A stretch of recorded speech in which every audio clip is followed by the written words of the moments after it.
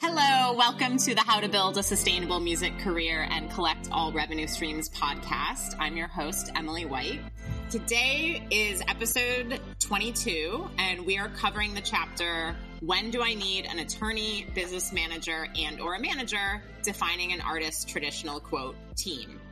And I'm super excited to have Force Media Management's founder, I botched that, but you do so much more than that, Randy Nichols. Welcome, Randy. Thanks for having me. I'm excited to chat today. Absolutely. So I know that you didn't necessarily set out to be a manager, but before you start your journey, what did you study in college?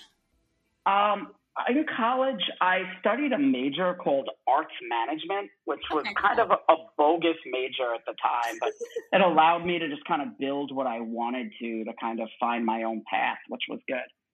That's amazing, because I mentioned that, and we'll get into your journey next, but I meet a lot of students who are like, oh, I can't be a manager. I wasn't a music business major. And it's like, well, like most people weren't. So that's interesting though. What you describe, even though you said it was kind of bogus, like what you describe, arts management sounds like artist management. So yeah, it makes perfect sense. And, you know, I feel like nobody should study music business in college. I think there's so many better things you could learn to then go into music management if that's where you want to go. I just had to share that because no disrespect to all the brilliant music programs out there, and there are some great ones, but there's something to be said about learning other things and bringing that to music too. Well, you're going to break some hearts with some listeners on that, because I know we have student listeners, although in many ways I agree with you. What do you think students should be studying if they're not going to study music business and they want to do this stuff? I think they need to be learning marketing, management, psychology, startup skills in general for startup businesses. I feel like there's a lot that you can learn. And I mean, that said, I don't want to knock any of the great music programs like Syracuse, NYU, USC, Drexel, Hofstra, University of Northern Vermont. There's so many great programs that I've spoken to that are doing tremendous work too. So I don't want to take anything away from all of those, but there's something to be said with coming in with fresh eyes. And it's something that sometimes bothers me in music, is that people come in being told you're supposed to think a certain way. And I think in any business, if you come in and think fresh and don't do what everyone says you're supposed to do, you can be better off. 100%.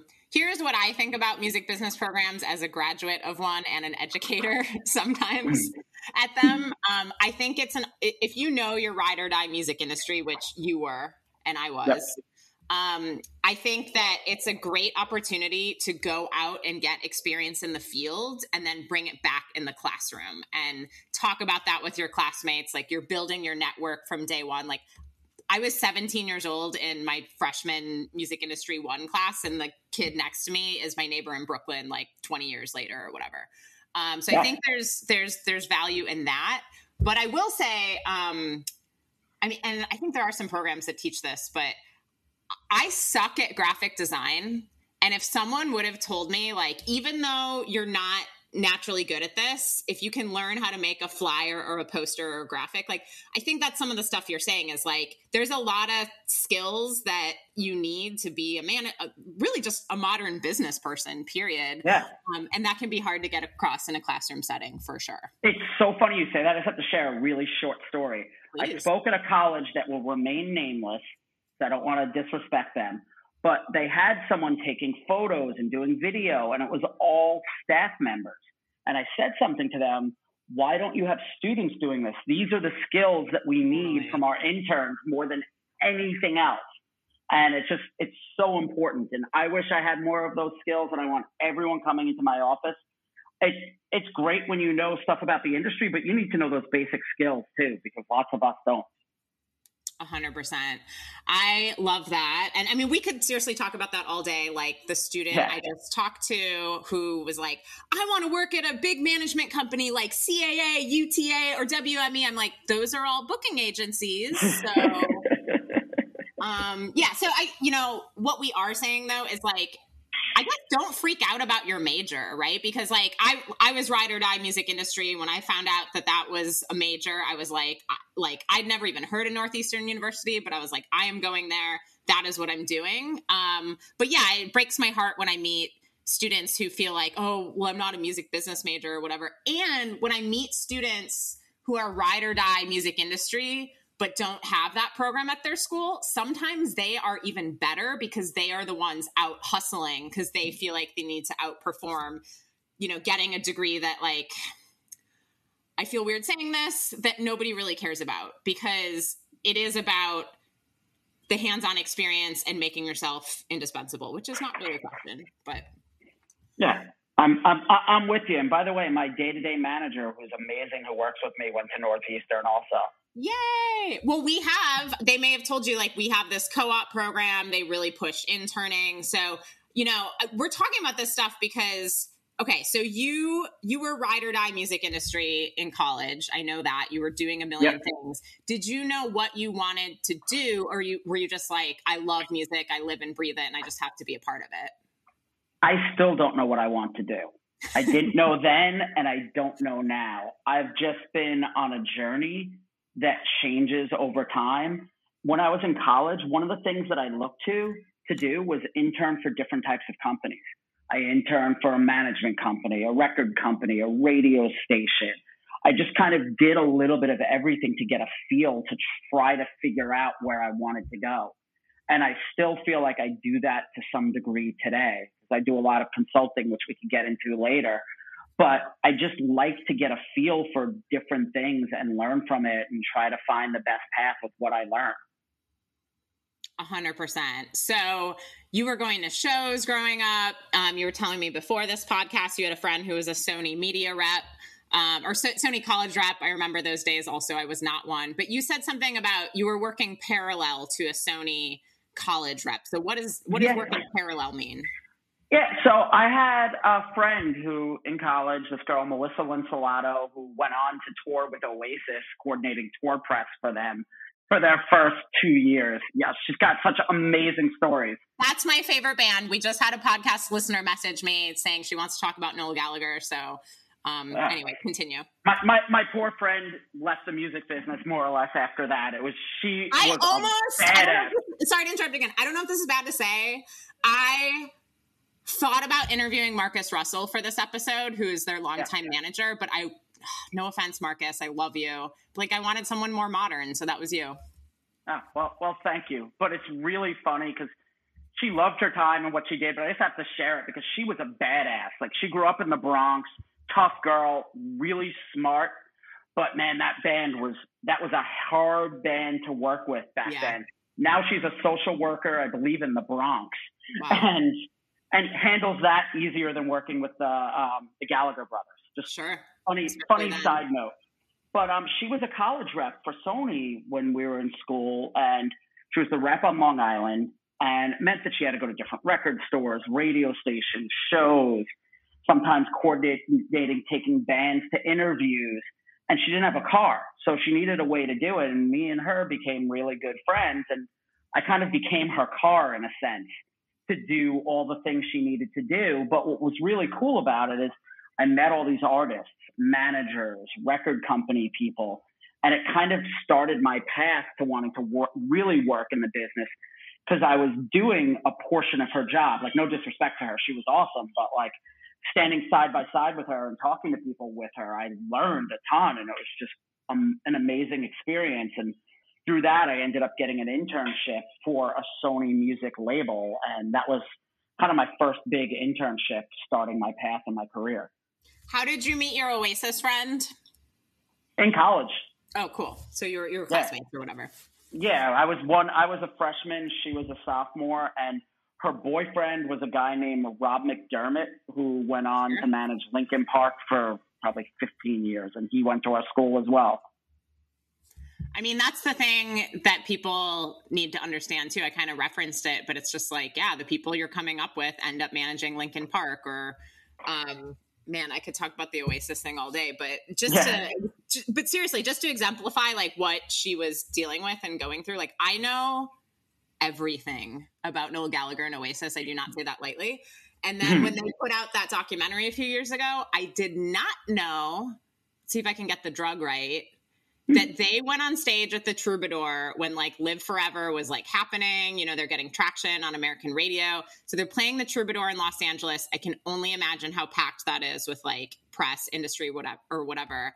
And they were on crystal meth and had different set lists and started playing different songs. And like the tour manager in me was so stressed out. So I'm sure you've, you know, worked with difficult people in all sorts of scenarios, but that one was that there's a reason why she's a social worker right now, and I bet she's damn good at it. She is, but it's just really funny. I love that I'm talking about her for this long in this conversation too. She should have made it in this business, and you know, it's one of the things that people need to learn. There's so many things that could get in the way of making it. There was an A&R guy who's still around today, Michael Goldstone. She was a scout for Michael Goldstone in his prime at Epic. Like just everything right. And sometimes it just doesn't work too. Like I hate to say it, but there's the sad stories and the winning stories in this space.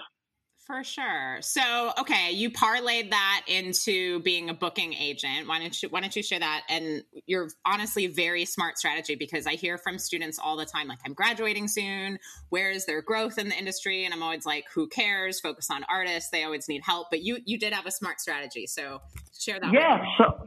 So I was looking for an internship that I knew was going to be my last internship as my college career was ending and I was going to work. And I literally picked up the Polestar guide for booking because I decided booking was the last thing I wanted to do. I started at the letter A and worked my way through and called and mailed, physical mailing, because there wasn't email or internet yet then, and reached out to all these companies saying I wanted to be an intern for them. But my focus was, rather than just hitting every company, I looked for small companies that had artists that looked like they were about to break. And I wanted to go to a company where I knew they would need to hire more people and staff up quickly. So I went to this company called Artist and Audience, was the one that gave me the first interview. And they had Nine Inch Nails, who was about to break, Live at that time, who was about to break. Who else? There's so many others I'm forgetting right now. But I mean, just Nine Inch Nails alone would be massive. Yeah, Chemical Brothers and the Orbital, like they had an unbelievable roster. They were one of the best, mid-sized booking agencies of that era. And the company grew really quickly. We went from being in a little office in a townhouse to this giant floor next to the Beacon Theater. And the second I finished school, they hired me. I did my last final and went to work that afternoon for my first day of full-time work because they needed people. And I knew they would look internally before looking externally if I was good. And the plan worked flawlessly. I love that. So that agency falls apart, as things do in the music industry. I had a massive, big job before I started my first company 13 years ago. So it's a reminder to people that this happens. It feels like a big deal at the time, but Randy's fine. I'm fine. So tell us about that. So the agency falls apart, and how did that lead to management? Yeah. So one of my clients at the agency was the ska reggae punk group called the Pilfers. Singer was probably like 15 years older than me, this Jamaican guy named Cooley Ranks, who's kind of like a tough guy, but also a sweetheart. And when I called him to tell him I'm no longer going to be a manager, be an agent, he just turns to me on the phone and goes, all right, well, you're not the agent anymore. Now you're the manager. He said, your first job is to find us an agent. And I just kind of listened to him because you do what Cooley Ranks says. Like, that's the way he always was. I mean, this was a guy on stage. If he said jump, the entire room jumped, even if they didn't know who he was. Like, he just had this commanding thing about him. And I'd never really thought about being a manager. He just suddenly told me I was a manager, and I've been a manager ever since. And every once in a blue moon, I'll run into him in New York City somewhere. And he's so proud of me and so excited. He always just looks at me and goes, I told you you were going to be a manager. I'm like, yes, you did. Like, there's no question about it. But like, I've got much love for him, and he got me started on being a manager, even though I never planned to or necessarily wanted to. Here is what is brilliant about that. And maybe I'm biased because I have not parallel similar, but kind of a similar background. Like, I love that you hung out with your Sony rep street team, Oasis friend, a bunch in college, and then you were a booking agent. And to me, that gives you empathy. Not actually before empathy, it gives you an understanding of what those jobs and what those roles are.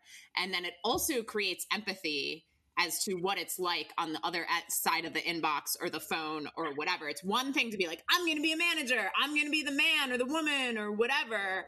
But I just think it's like, I there's a reason why, like, we don't have to get into this. And I don't even remember if you and I talked about this, but it's like, when I founded #IVotedFestival, like, I can communicate to you about like live show stuff and it makes sense to you. And I'm going to guess that started with, you being an agent. So I guess I don't really have a question, but to me, that's like the perfect background to become a manager, because you're not just like rolling up your sleeves and setting out to do it, which people should do if they want to. But yeah, so how did your background in those other areas support you in starting a management company almost 20 years ago?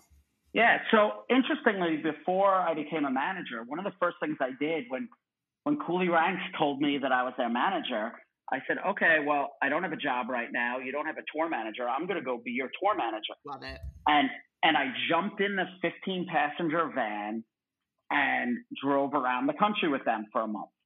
So I thought it was really important that if I was going to be the manager and I was going to have a career around working with artists, that I really needed to understand what it was like to be on the road. And I talked to artists that have had great careers who never toured at the low level that I did with the Pilfers also. Like, we stayed almost exclusively in Nights Inn hotels, which most people listening to this probably have never heard of. But at the era I toured with them, we spent $20 or $30 a night for a hotel. They're probably like $50 a night now. And I bought an air mattress and slept on that every night because I didn't want to sleep on the beds or the floor in these rooms because they were disgusting. But you learn so much about life on the road, just driving a van and seeing what it's like and getting a feel for it and selling merchandise. To this day, I'm still kind of terrified of selling merch. Like, I feel like I could do any job on the road other than high volume merch sales. Why are you terrified? I love that. Have you ever sold merch on the road for a band that sells a lot of merch? I did for many years, yeah. Well, now it's easy. Now that At Venue exists, which is a company I'm involved in, it's a lot easier. But managing the inventory and knowing how much is left and when you need to order, and like all of that, everybody lives and dies by that merch money. And if you don't know that it's going to sell out in 5 days, and you need to order more merch and make sure that it shows up at the right venue to meet you and not a day late or a day early, like, there's just so many little pieces of that puzzle that can massively ruin a tour, which is why, I'll mention real quickly this company At Venue that I ended up getting involved with years later built an entire software solution, an app that helps the artist manage that. So you no longer have to have that fear that you once had, or at least I had. So I have a couple of comments on that. First, maybe my bias is I was the Dresden Dolls tour manager when they were on the rise. And by the time I became their tour manager, we were able to hire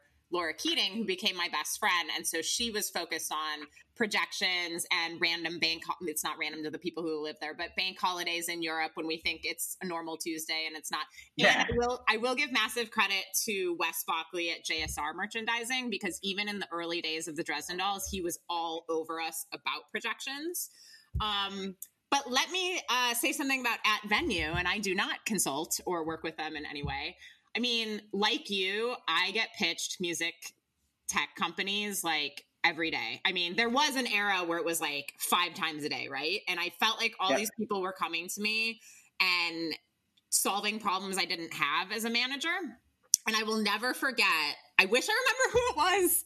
That feels weird to say after never forget. But someone from At Venue pitched me in the lobby of San Fran Music Tech on At Venue. And I was like, this is awesome. This is helpful. Way to go. You are actually solving a problem for people. So I just want to, I completely agree with what you said about At Venue. And let me add actually one more thing. I talked to a an aspiring tour manager once, someone put me in touch with her and she said, oh, I guess I'll just suck it up and do merch for a while. And I was like, suck it up? Like the implication was like, she just wanted to skip that step.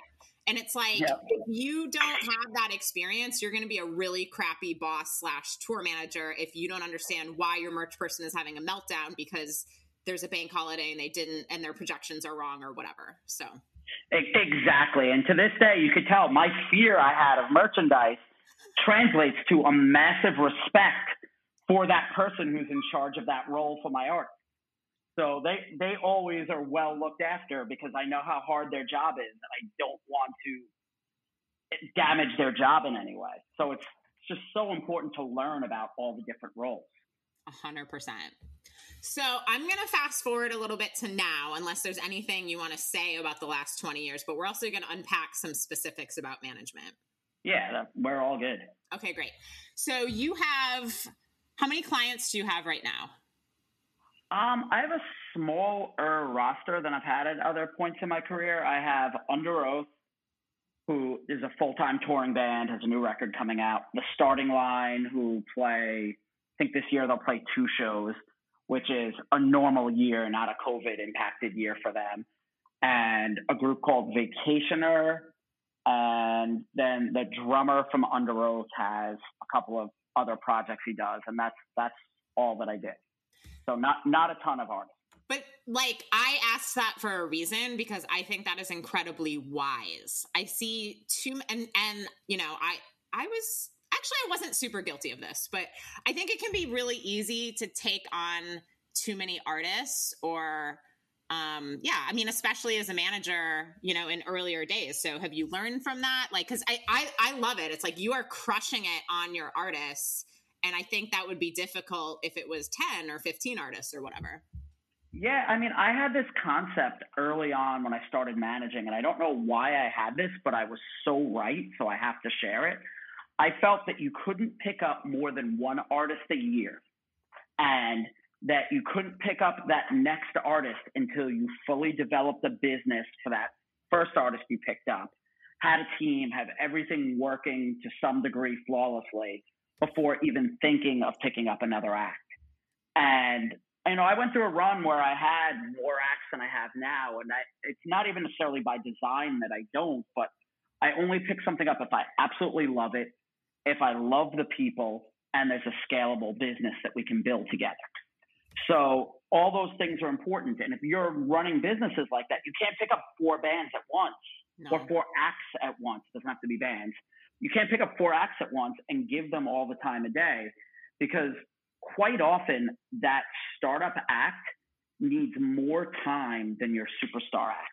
Mm-hmm. And you really need to have the time to develop them. And if you don't, it's just not going to work. 100%. So yeah, I think that is extremely wise. And I think it's really important for artists to understand that. Like, artist management is a very intimate, hands-on relationship. So you don't want someone, in my opinion, that's just taking on too much. I would say in general in the industry, right? But in particular with artist management, because you also need to leave, I mean, we're going to get into balance at some point, but like, you also need to leave brain space for yourself, right? It's not just like, okay, I have this amount of tasks to do, or I'm going to take this amount of meetings, or I'm going to be traveling this much. Like, you need that headspace and brain space to be able to brainstorm on behalf of your artists. Again, not really a question. Yeah, no, I'm going to just totally agree with you and say too many people start up and they're trying to do way too many things at once. I have a manager friend of mine who I probably shouldn't say his name, although he probably doesn't care, who always had like 5 different projects he was doing. And he finally, over the last 2 years, stopped trying to do everything and just focused on one artist that was doing well and dropped everything else. And he's having the highlight of his career. It could not be going any better now. And I'm sure a huge portion of that is him not doing everything else. And if he was still doing everything else, he would have either lost the act or the act wouldn't be where they are right now because he wasn't focused, or a little bit of both. I love that. And it sounds like he has the experience to be able to do that. I do think there's kind of a happy medium, you know, like if it's 3 artists, or I think your roster is really the perfect size because well, again, you've been working with some of your artists for a long time, which is such a testament to you. I mean, there's very few artist manager relationships that last that long, but it's you know, I'm not doing a lot of management right now, but on our end it is nice to be able to offer perspective sometimes to artists. That can be a little bit more with our consulting clients. I'll be open about this. Like, we've consulted on Urge Overkill for 13 years, and their longtime manager, Beth Weiner, who's amazing, approached us in 2009 or something and said, you know, I really want to develop their internet presence. Like, you know, can you guys help me do that? And my point is, you know, she comes from, you know, that pre-digital era where so much of the job was really like protecting the band's rights, right? Like protect. And that's still part of our job. But I think you and I are a little bit more wired to be like open-minded, like try something, and if they screw us over, like bye. But anyway, my point is, it can be nice to say to her like, oh, well, this is what we're doing with Taurus, or this is what we're doing with another artist, so she knows that something, even if something is new, it's not necessarily scary. And then I also like, you know, if an artist has to cancel or turn something down or whatever, that can create an opportunity for someone else, which I love doing for artists, but I also love solving that problem at the other end of an inbox. Like, again, if like we have an artist who's sick or whatever and has to drop out last minute, at least I can be like, hey, do you want to consider this person? So I do like that sweet spot of like, you know, 3, 4 artists. Absolutely. And, you know, with this specific friend, it was like this friend needed to focus on one thing for a minute, right. But it's not, you know, like so many years of doing too much, you need to kind of just cleanse the palate sometimes. But I'm with you. Cool. So I wanted to have you on this episode because you are a real deal manager who's been doing it such a long time, like I said, but you're also, well, we'll get into the tech stuff. But like you're nimble, right? And so I want you to share, you know, what happened with Under Oath during the pandemic, but also preface, you know, I want to preface that by saying like, I literally would hear from students being like, well, what happens if you're a manager and you have this whole plan and then a pandemic hits? I was like, that's literally management. Like, we're constantly getting stuff thrown at us that we have to tweak and make the best of and create a new strategy. Like, I would just flip it back to them, and they can't necessarily empathize with this, but I'm like, what happens in 1999 when music shifts from physical to digital, right? Like, you can't predict any of these things. You just have to, you know, like make the best of the situation. So share with us, you know, what happened with Under Oath when touring shut down last year. Well, first I have to say we could have predicted the shift from physical to digital, but the entire industry didn't care. And people like you or I knew it was coming, and many other young, nimble managers or whatever we were doing in the business, and were powerless to allow anything to happen that needed to happen. I just have to put that out there because I know you know. I'm going to interrupt you and say I was in high school, but I did kind of have the answer, which is a little obnoxious to say. When Napster came out, I remember thinking like, okay, I don't have this money. Because I'd drive my car to buy CDs or whatever. I thought, okay, Napster. And I was getting all these Oasis B-sides that were really hard to get in Wisconsin, where I grew up. But I'd be like, okay, what would I pay a month for this? $10, $20. I went through it in my head. I'm like, I would pay $50 a month for this. Not that I have $50 a month. And here we are, like Spotify has a free tier. They're rolling out their $1.99 tier. So I feel you. Yeah, and I just have to add in, I was a witness in the Napster lawsuit between the RIAA on the Napster side, because the artist I was managing at the time, the Pilfers, we couldn't get the record label to agree to put out their music internationally. But due to Napster, fans knew their music, and we did a European tour just based off the spread of the music on Napster. So I was always against music being given away for free, but I also used it to my advantage, which talks about your pivoting and using problems to your advantage. So I just kind of wanted to throw that out there, that we literally built a tour based on, you know, Napster spreading music in the late 90s. Brilliant. I love it. So let's fast forward to, pandemic times. Yeah. So pandemic times, you know, world shut down, as we know. We didn't know what to do. my artist Under Oath and I spent a lot of time talking about what to do. And I actually had seen an artist, and I'm forgetting who it was, but I want to say it was Blur. It was an artist, it was a big Britpop band. I mean, can we just keep going with my favorite bands here? Continue. Yeah. And you can probably correct me if I'm wrong on this, but I will. But Blur was my senior quote. Oasis was, Noel and Oasis were 1, Blur was 2. If you want to talk about Pulp, they're 3. But go ahead. Yeah, there you go. And it might have been Pulp. It was one of these bands, but they were live tweeting, doing playbacks of their record on Twitter in April or May during the pandemic. Actually, it was probably March even. Was it Tim from the Charlatans and his listening parties? It was the Charlatans. There you go. We're going back a little bit earlier, but thank you. I knew you know the answer. I don't think Damon's tweeting, but yeah, I didn't think it was Damon, but I was like, who could it have been? It was someone from Britpop band that I liked. Yeah. So he was doing these listening parties, live tweeting about the record, and I said, I'm going to rip off this idea, but we're going to do it differently. One of the members of my band, Under Oath, was obsessed with Twitch at the time. And he kept telling us we have to do something with Twitch and Under Oath. And I said, let's take this idea that the Charlatans had, and rather than live tweeting the record, let's bring all 6 band members onto Twitch, and we'll do a playback of each song on each album, and the band will talk about the songs while doing the playback. And then we went a step further and brought in the producer of each record, then artists that they toured with during each of those tour cycles for each of those albums. And we did a weekly series for, a couple of months where the band talked about their catalog while the fans listened to it. We, at the peak, had probably about 10,000 simultaneous listeners listening to the band just talk about their catalog. And through that, the band kind of fell in love with their catalog. As a lot of people may not know listening, artists tend to hate everything they did in the past and only love what's the most current thing they're working on. So they kind of fell in love with their music again, and we decided it would be cool to do a live stream celebrating some of their previous catalog. So one of the things that we did is we built this series around each of their core records, their 3 biggest records of their career. But taking a step back, one other thing that's interesting to add to this story is we had this plan that we've been sitting on to have the band go out and do a tour, doing 3 nights in different cities, playing their 3 biggest albums start to finish. And we were going to do vinyl reissues and merch reissues of classic designs when we did this tour. So we were sitting on this idea, and we said, whatever year we don't either have a great headline tour or we couldn't find a great support slot, we'll go out and we'll take this idea that we're sitting on and we'll do it at that point in time.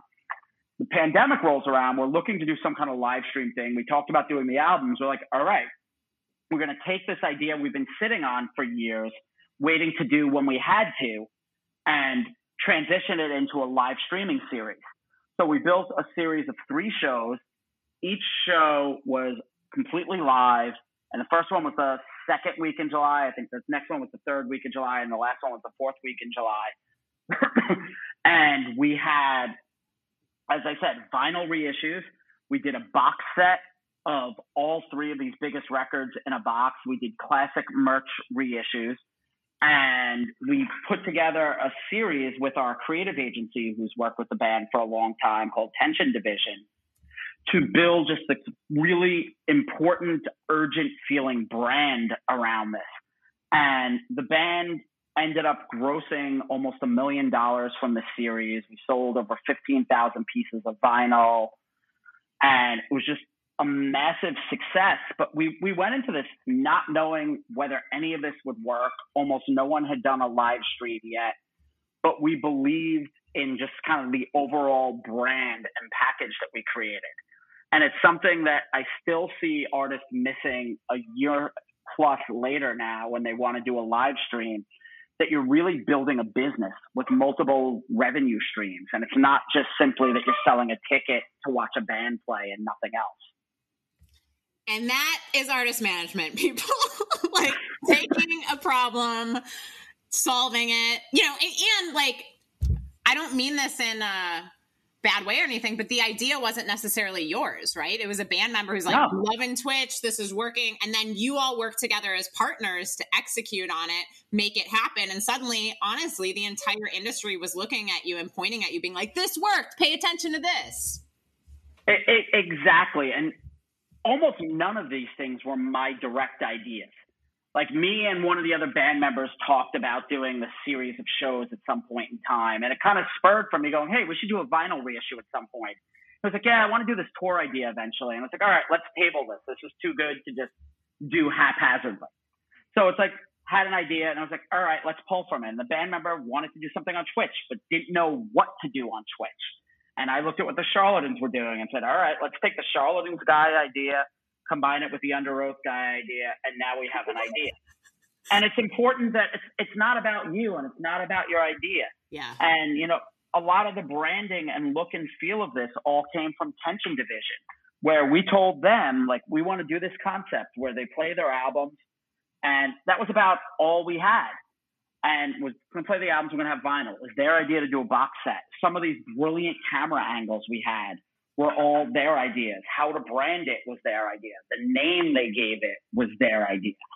But having ideas and being open to other people altering your idea is kind of what almost makes you an idea person, though. Because the person who must have their idea and do it their way, it doesn't work.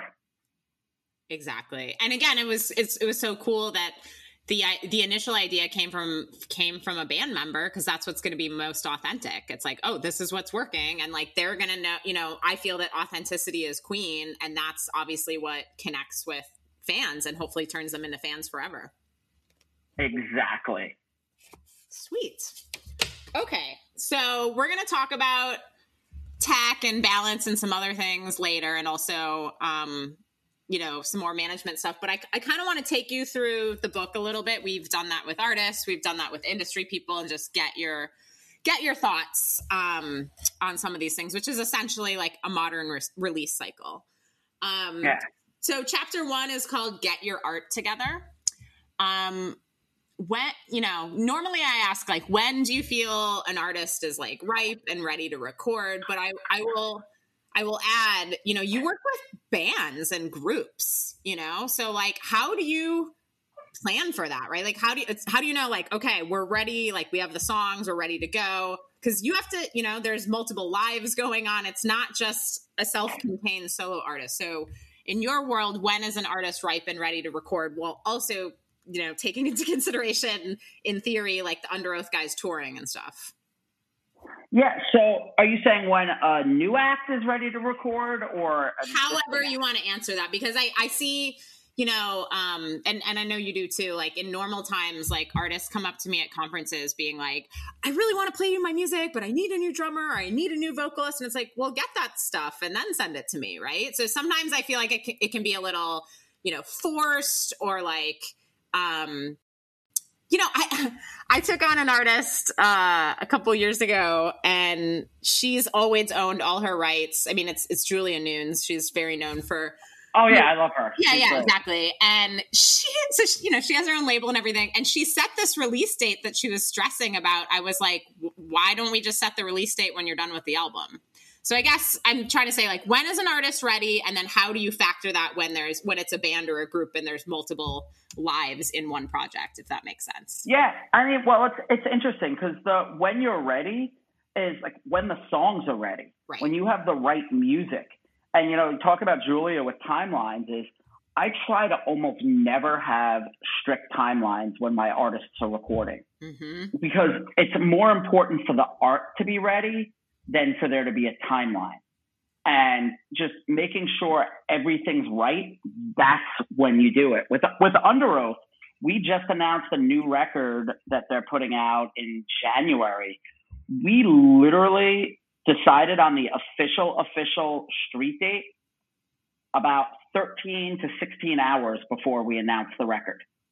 Like, which was not a great situation. There were a few issues there, but a lot of it was being flexible and not trying to force a certain date in. And by being flexible, we were able to move to fit needs that we needed to be better for record label needs, personal needs, just everything across the board to have a better plan. So forcing dates is, to me, is always a bad thing. The other thing I'll say is where you mentioned, artists saying to you, oh, I want to share music, but we're waiting for this and that.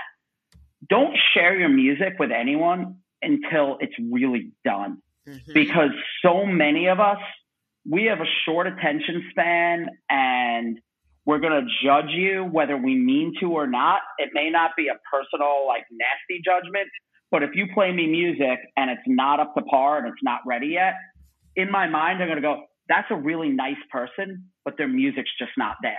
And that's what I'm going to remember. So we're judging you, rightfully so or not. So don't give us music until you want it to be judged, because we may not have the bandwidth and memory to remember, oh, this person wasn't finished with this. They told us that and then I have it and I'm like, oh, this kid doesn't know what they're doing. And you can be ruled out before you're even ready. So it's really important to make sure your music's ready. But on the other side of that, don't be that person that stays in your garage for your whole life and never leaves because you're trying to be perfect. There's a fine line between the two. That's such a good point. And I think it can come down to intuition, you as an artist know in your heart and soul when this is ready, when your vision is in musical form and ready to be shared with the world. Yeah. And my feeling is when your music is typically ready to share with the world is when somebody who has zero vested interest in you or your music has something positive to say. Your mom, your brother, your boyfriend, your girlfriend, they're always going to be encouraging. Right. But that person who couldn't care less, when that person who couldn't care less about who you are has something positive to say, that's typically the moment where you're about to really go somewhere. I love that. And again, just to exemplify it further, I mean, roughly how many clients do you have? I know there's, solo projects and stuff like that, but 3, 4? We'll say, 3 or 4. So, somewhere in that range. So if something is just okay, or you need to work on your vocals or you need to work on your drumming, it's you're obviously, any good manager is you're obviously highly selective in when you take someone on, right? So again, yet another reason to put your best foot forward. And you and I are very accessible, right? Our email addresses, our Twitter, whatever, we're very findable. So just get it right and then pass it along. Exactly. And reach out when you have something. Or if, you could reach out before then. You could just send a friendly note with no ask at all. Hey, I'm a fan of you as a manager, I just have a question. That's fine too. If you're looking to build relationships. Nice. Just think of how that person on the other side is going to react. Don't write us a 5-page email with no takeaway at all, because I've written back to people and sometimes they're offended, and I apologize to all of them that are. But if you write me a 2-page long email, I'm really freaking busy and I don't have time to read that. So keep the ask and the comment short, and hopefully I'll open up a dialogue. But if you write too much, it's just going to be too much, and I'm going to rule out even creating a dialogue with you. The goal is for the email to get read. So just keep that in mind, people. Man, and I know you deal with this all the time too, but it's I got it wasn't from an artist. I got a pitch from someone for one of our athletes. And I'm just what are they communicating? I only wrote back and said that, but I didn't want to be too obnoxious. I figured it out, but and sometimes you just can't figure it out. And I'll just add in one other thing about reaching out to managers and people in the industry. Don't lie to us. It's fine for a little smoke and mirrors and kind of using hype like we all use in the industry. But if you lie to us, we're going to figure it out. And there was one artist that reached out to me probably 10 years ago now, who told me an agent at CAA was about to pick them up. And they'd emailed me a few times. I was oh, that's great. And I reached out to the agent. They told me he was about to pick them up. And he's I'm not about to pick them up. They told me that you're about to pick up. And it was literally, I was excited for this band. Even though I didn't like them, I was excited because they were nice kids. Yeah. And the kid emailed me and went off on me that I ruined his chance to get an agent, and I attacked him. And I literally emailed the other agent to be hey, that's cool that you like these guys. They seem like nice kids. Yeah. And he's I'm not picking this band up. So just, it could blow up in your face, the lying part of it. And I always try to remind people of that. And there was a decent strategy there, but they took it too far. because yeah, you could say you're talking to them, and that's fine. the word I would have used. I'm talking to this agent. I'm talking to Randy. Both of those things are true. Exactly. And you could use some hype and smoke and mirrors, which is I'm talking to because I replied to you. Now we're talking. But just don't lie. Exactly. It's just not going to help you. And this goes for managers, artists, whatever. 100%. Well, let me ask this. Have you ever taken on an artist via a cold pitch? No, I never have. Mm-hmm. Same. Yeah. I've taken them on from a pitch from someone I knew where I knew the artist in some way but didn't know them well. Right. But never a cold pitch ever in my career. But that said, I'm always open to it. I've never once ruled it out like, this is a cold pitch, I don't want this. I just always ask the same questions. And it's usually, what are you doing for yourself that's working so well that you now need help? Yes. And I've almost never gotten that answered correctly. And I have a few times. And there's been artists who I've helped to point in the right direction, made intros for, who have done some of those things too. So, it's not unheard of too. That is why the title of this chapter and episode is the last chapter in the book. And so we're going through the book, but the last chapter is when do I need an attorney, business manager, and or manager, defining an artist traditional quote team, because of what you're saying. It's like, you're saying to artists like, cool, why are you at a point that you need management, which is exactly like the point. It's exactly why this episode and this chapter is literally last. I will add, we did take on one cold pitch. Actually, my business partner did, and it's this beautiful music. I won't describe it too well in case I get too specific or something. But yeah, I mean, it was just gorgeous. And she set up a show for them in New York.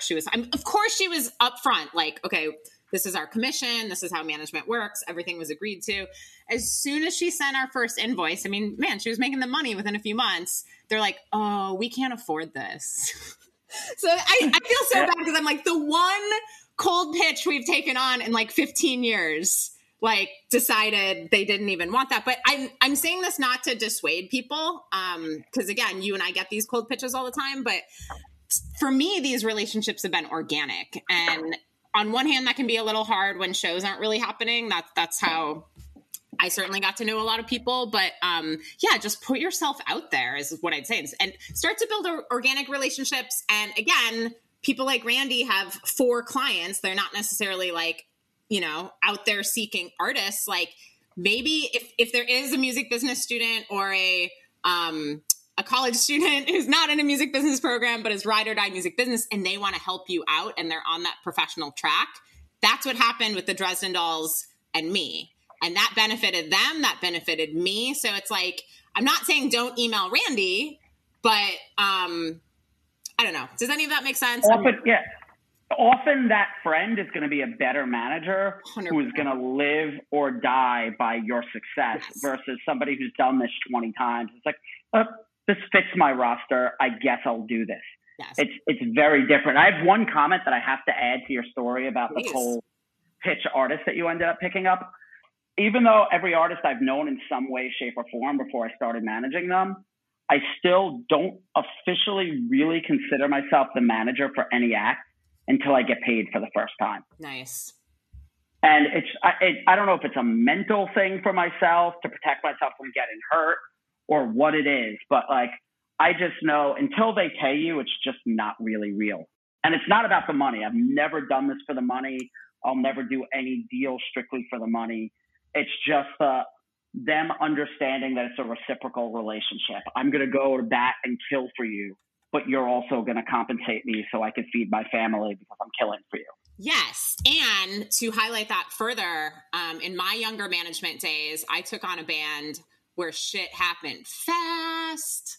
Again, I don't want to give away too much, but they were like opening for a huge artist at a very famous venue, and that was their second gig, and I got them a huge agent, and all these things happened so quickly. And then so I wasn't commissioning for a few months because it was, like support gigs and whatever, but they were making money pretty quickly after that, some syncs and stuff.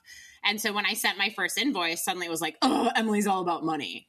And that was a huge lesson for me, because the next artist I took on, I think they had some great support. So same thing, like not making, losing money on the road. But I was like, we're going to commission on everything or figure it out if it's money losing or whatever, but we need to get paid something for our time. And when I set that vibe from day one, it was never an issue. So I exactly with that. Yeah. And it's just something that you have to set as a manager. And I often, kind of like you said, like I will waive commissions on things where it makes sense to waive them because it's going to help the artist's career grow. I'm not about the money, but it's a business. This is the music business. And if I'm going to not feed my family to help you feed your family, I have to, it just doesn't work. Like we're partners in everything we do. And I, for years, felt uncomfortable every time I got a commission check. I literally got like this nauseous feeling in my stomach in the early years of my career, because I truly feel that what my job is getting paid to help my friends. And it feels weird to take money sometimes to help your friends. Sure. But at the same time, and we didn't necessarily define this, but managers work on commission. So when artists are writing cash checks to a publicist or a promo team or a social media or whatever, we live or die by you. So I think that's really important for people to understand. We're on the same team. Exactly. And it's why I often encourage managers to take a commission when an artist is making $50 a night. Same. Because it just helps people to appreciate it and understand the partnership. And it's not about taking the money. You could take that small commission and put it in an account and use it to help the artist in ways they don't even know. Right. But like, just create that reciprocal relationship. It's just too important not to. Yeah. And you said it, but in the earlier days and those support tours where they're losing money or they're not making money or whatever, like you're often working harder. So yeah, I'm with you. Like we've always commissioned on everything. And then of course, if it's like a money losing tour or something, we'll look at the numbers and I'll be like, if you can throw us like a few $100, that's like some nice meals for the interns and I or something, So yeah, pretty much every band I've worked with when they've done their first couple of European tours, I waive my commissions because it was going to be the difference between making a tour work or not. And yeah, sorry, go ahead. And it's more work to do a European tour, but I don't care. It's about their success. For sure. And again, like, I think I'd like to think most managers are like us. Like these are conversations, right? So if something feels uncomfortable to the artist, like bring it up. And I feel like it's usually, I mean, you and I have never even really worked together on management stuff, but I feel like it's usually us bringing it up. But just it's all about communication.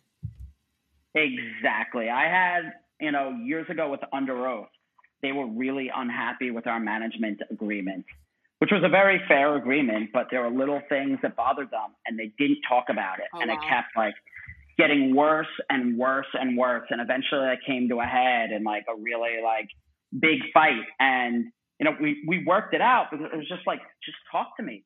Tell me what you don't like. How can we change this? And the interesting thing is if you search on YouTube, there's a documentary, I think it's called Tired Violence, that somebody leaked. We never actually released it, but it's a huge chunk of it is me renegotiating my contract with them and the band being unhappy with the deal, all out there in the documentary. Wow. Which I think is really cool. The documentary, I wasn't a fan of how the documentary came out, but I wasn't bothered by the content.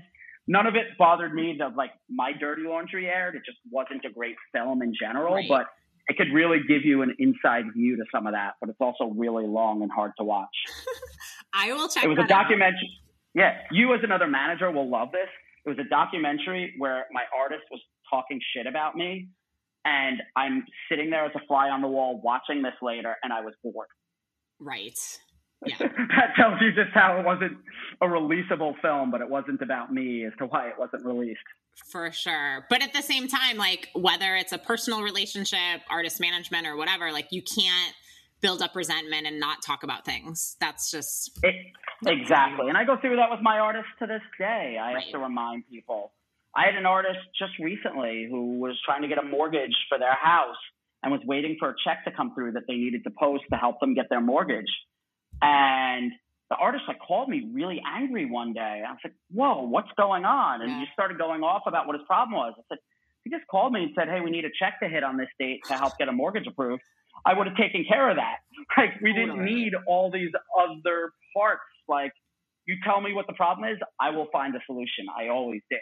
So it's just, even working with people for 20 years, you still run into these problems. And I see managers, make assumptions too. Like I had a young co-manager and we were doing a management agreement, and the young co-manager started adding in deductions. And I was like, that's the artist attorney's job. And he's like, well, I just want to be, really artist friendly. I'm like, our deals are super artist friendly.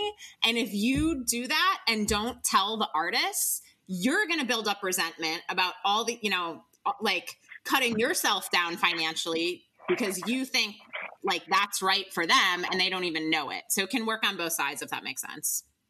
Totally. And the one last other thing I'll say about communication is I'm just as guilty at being a bad communicator at times too. So I don't even want to just attack my artists. Like, I'm terrible at it sometimes too. And certain times one artist in a group will get information later than everyone else, or I start working on something and don't share all the info, and it happens. And we're not perfect. I just want to remind people that these are long-term relationships with good and bad moments, and it's how you work through them. And it's okay to admit that you screw up too, because we all do. Oh, 100%. Absolutely. Okay. We won't spend as much time on each chapter, but how are your artists using email list, text message club, and social media? I mean, this, the name of this chapter is Pre-Recording Marketing Foundation, email list, text message club, and social media. Obviously, your clients have all these things in place, but what's working? What are some best practices as far as like direct-to-fan communication?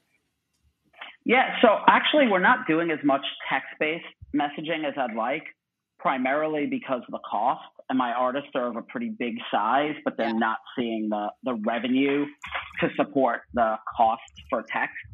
The platforms that I've been most excited about recently is this kind of sidestepping your question, but I think it gives the answer too, is we've been using Shopify stores to run their merchandise business, but then we're using a Shopify app called Klaviyo, which is Clayvio, I think, which is an unbelievable platform.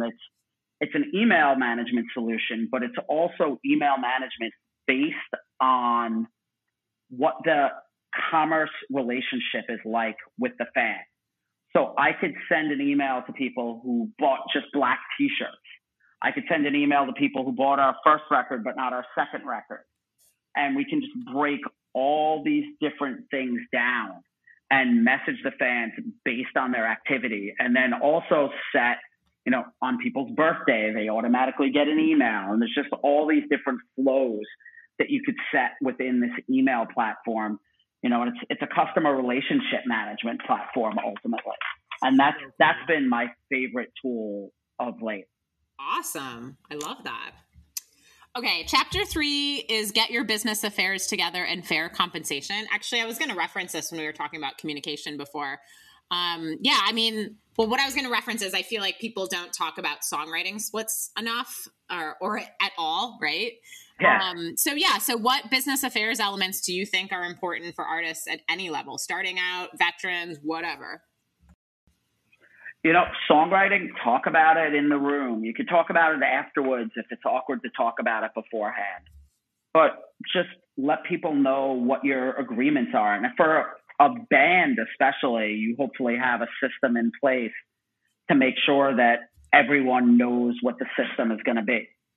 Because, songwriting can get very tricky very quickly. Great. So chapter 4, we can skip this. We skip this with almost everyone. How to record with or without a budget. Although one review of the book was like, this is probably the most important chapter in the book. I'm like, really? I skip it at all my talks because I feel like most people have that figured out. Yeah. So let's move on to chapter 5. Music publishing isn't scary or confusing, plus how to land a sync placement. So You don't have to get into obviously like deal specifics or anything, but yeah, how do you approach music publishing with your artists? How do you work your music publishers? How do you approach sync? All that good stuff. Music publishing is scary and it is hard, but we have to learn and we have to find good experts to work with us on it. That's what I'll say on that. But as far as like, interestingly, the publisher for like my one artist who's the most active in writing, his publisher is my former day-to-day manager who worked for me for years. And she left and did A&R for a few companies and recently launched a publishing company with Spirit Publishing. And, she works me as a publisher rather than me working her. Like, she's just got him working constantly and in the room with the right people and building the right relationships. But as far as sync, my artists, just the style of music that I work with, for whatever reason, we've always, for the most part, had fairly bad luck with publishing. The only group that does well with sync is Vacationer. And they kind of are outside the norm of a bunch of the other groups on my roster. They're more like beats oriented and indie vibe feeling. And that's important for people to understand as well. I don't consider sync like a core revenue stream because you can't rely on it. There's nothing wrong with being told, like the Dresden used to be told this. They had great sync pitching companies, and I remember like Bank Robber would say to us, and this was really helpful. They're like, music supervisors love this band. They want to be on the guest list. They're genuinely fans, but the music stands out too much. And obviously sync is short for synchronization, and the vast majority of syncs are instrumental music. So you heard it from a great manager here with big artists. Don't be bummed if you're not learning things. Yeah, and I could tell you Vacationer is probably the smallest artist I manage and by far has the most revenue in sync. Yeah. Like Under Oath, multiple gold records, Grammy nominations, sold out tours around the world with thousands of people there. Vacationer, I don't think ever sold out more than 500 or 600 tickets a market, never sold more than 20 or 30,000 records of a record. But they had an amazing run as a band for sync. So know your place. Know that not every act is going to work well in sync. And, the style of your music is going to direct how well you do with sync quite often. That is such a good point. We had Lauren Ross on the show to talk about sync, and she's one of my favorite. She's not doing a lot of sync stuff right now, but she was one of my favorite sync pitching people, still one of my favorite people. And I had a small new band that I sent to her once, and she didn't write back right away because she's busy and whatever. But when she did, she's like, "Oh my gosh, I'm so sorry. I'm just getting back to you now. I can crush it on this." And this is a band like no one has ever really heard of, but she did. She started popping on these 5-figure placements. So you can be a huge band like Under Oath and not really be a fit in sync world, or you can be, there's plenty of unknown people, right? There's so many people that write for sync. So and huge shout out to your former day-to-day with her publishing company at Spirit and working you. Yes. I love that. She is the best. Melissa Sabo is awesome. Oh, I love Melissa. Good stuff. Yep. Cool. Okay. Setting up your release and distribution plan. I meant to say when you were I think you were talking about Under Oath before, where you decided, it sounds like at some point this summer on a January release date, that you decided very quickly. I kind of just said it, but I just want to exemplify. You didn't decide in 24 hours the album's going to be out tomorrow. You said it's going to be out next year. So you work with all different types of artists, but what is your thought process when you're putting a release and distribution plan together? So for Under Oath, just kind of how we came to the street date portion of the conversation, I'll start there. We were supposed to have vinyl ready for street date. And vinyl was delayed, which everybody knows is a big thing right now. And we decided that Under Oath is a type of band where people look at our chart position and they look at how the band is performing. And if we didn't have physical records out on release date, there could be the perception within the industry that the record's a failure. And that's a bad look for the band, obviously. And we know that they're going to sell a significant amount of physical. But if on release date, you don't sell a significant amount of records, if you want to get that arena level support slot, people are looking for the bands that just charted. It's just a weird fact of how the industry still works. So we decided that we should move our release date because we want to have a high charting release on our street date. It has to perform well. So that was the motivation. And we got the call from the label the night before we were supposed to announce the record that vinyl was delayed. So we moved it to January to be 100% sure that it will be ready in time. Cool. I love January release dates. I just think it's, the holidays are done. We're like, everybody's checked out, and then you just start the year fresh. So I think that worked out regardless. Yeah. The only hesitancy for January release dates is how much work needs to be done setting the record up in mid to late December, right, when everyone in the industry is home for Christmas break, and you have to be sure that whatever you're doing, you're not going to need a lot of those other people who may not be around. Exactly. Definitely. Cool. So what does marketing mean to you? Chapter 7 is how to market with or without a budget. Yeah, it's creating moments that are going to stand out and make people talk about them. And, I'll give you an example. Under Oath's current record is called Voyeurist. And the original idea was something that I pitched the band that they turned down, which was to have cameras in the studio following everything they did. And it was a whole intricate idea that I talk about another time. It's too long for a short conversation. But the band was intrigued by the idea, and that kind of became the brand for the record, even though we didn't do the original project. And then from there, it's how do you create different projects based on the concept of the brand? And a lot of what this concept for this record's about, it's that artists are always on stage. They're always judged by whatever they said, and sometimes rightfully so. I mean, in this era where a lot of bad stuff is coming out about people, it's great that it's being found out.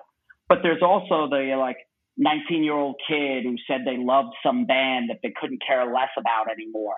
And now everybody thinks, because in this important interview, you said you love this band, and they keep talking to you about these things, and you become and our creative director came up with this term that he was calling digital ghosts.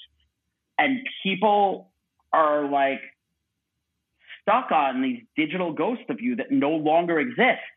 But in somebody's perception, that's who you are today. So we built this entire concept around the marketing for the record on this. And one of the ideas that I came up with in conjunction with the band's booking agent, again, you never know where the ideas are going to come from on your team. Don't assume that your agent is only there to book. So I told the agent about this idea about an AI filter that Pearl Jam used on their last record, where you held your phone up to the moon and it unlocked a song for you to hear, the first single from the record.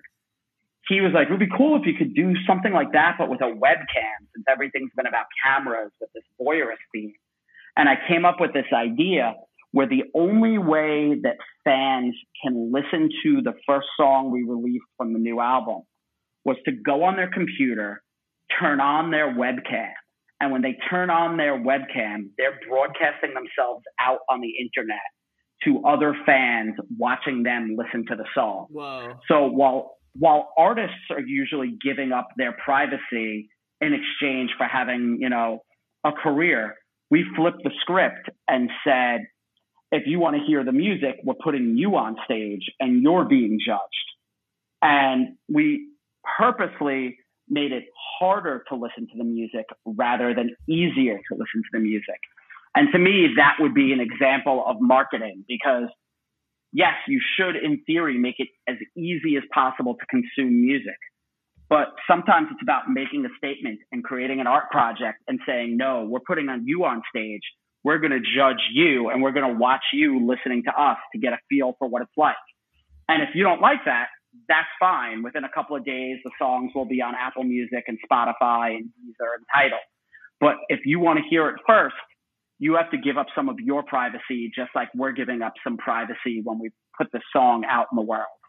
To me, that's an example of marketing. It's taking an idea. It's the brand that we created. Now, how are we going to create new ways for people to interact with this content? I love that. Yeah, go ahead. On. That is amazing. Thank you. I was going to say, and mess with people's heads in the process. And, we added something where fans can pre-save the record as they're doing this experience, even though it wasn't even out on the DSPs yet. DSPs are digital service providers, streaming sites. So we purposely, we've added all these different things. And now each song on the record, before we release it on the streaming sites, it's going to go up a day or two early on this voyeurist page. And we're hopefully going to get a ton of additional pre-saves for the record so that more people hear it on Street Date. And it just messes with people's heads because it's not what you're supposed to do. You're not supposed to invade your fans' privacy ever. I just think it's so cool. Like, my marketing brain is more like to me, that's inherently viral. You're creating this content of people who are genuinely excited to hear.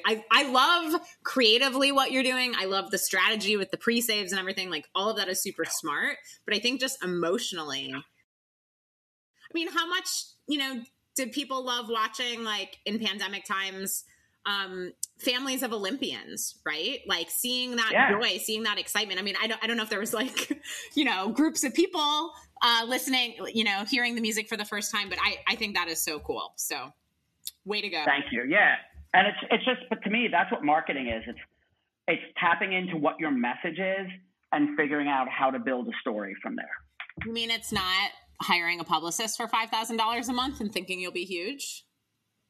No, but I can tell you hiring a good publicist who is involved with every marketing call and understands your message and your branding can have a difference. I've had a bunch of publicists across the run of Under Oath's career, and this publicist I adore so far because I've kind of taken a different approach to everything we do on this record, and I'm doing a weekly call with everyone on the team, regardless of what their role is. The person who's creating the art is talking to the publicist, who's also talking to the person who's talking to the streaming services. And we catch up once a week with just everybody talking about what they're working on, because it gives the publicist more knowledge to go out and talk to everyone else about what we're working on. Which is essentially a manager's job, which we should probably define. What does being a manager mean to you? A manager to me is a band is a corporation, and the manager is the CEO of that corporation, and we're overseeing all the individual business divisions. One would be publishing, another would be recorded music, another would be merchandising, another one would be live events. And all these different areas. I may not have my hand on running the day-to-day of those areas. I hopefully have a merch company running merch. I have a tour manager running the tour. I have a head of marketing and a label president running recorded music. I have my publisher running publishing. But I'm interacting with all of them on a regular basis and holding them accountable to doing their jobs, but also stepping in to do their jobs for them when they need help. Exactly. And that's where that empathy piece comes in, right? It's when you were hanging out with the Oasis Sony college marketing person, right? You understand what that is like. You understand what being a booking agent is like. And so that's where that empathy comes in. And my point on the publicist was because I'm sure you hear this too, at conferences, it's people just artists seem really obsessed with PR and spending thousands of dollars, and it's not good for the publicists. It's not good for the artists. There's just not a lot of communication going on. People can lift that amazing idea you just shared, even though I'm sure there was some really rad technology behind it. It could be as simple as hey, fans, film yourself listening to our new song, and we're going to share, our favorite ones or whatever, and then get that to the publicist to spread the word, right? It's not just, oh, I'm paying someone, then I'm going to be huge. Exactly. And a perfect example would be this concept that we came up with for this camera site. I told the publicist about it in advance. I've also told the publicist I want to get press on this, but I don't want it yet. I want to wait until I have a success story. When we're rolling into single 2, and using this concept a second time. And we have benchmarks for how it worked the first time and the second time. And we can tell the story of how we're doing something different. Then I want the publicist to go out and tell the story, because you need to give the publicist an actual story to tell. If you give it to them too early, you have nothing. Exactly. I love that.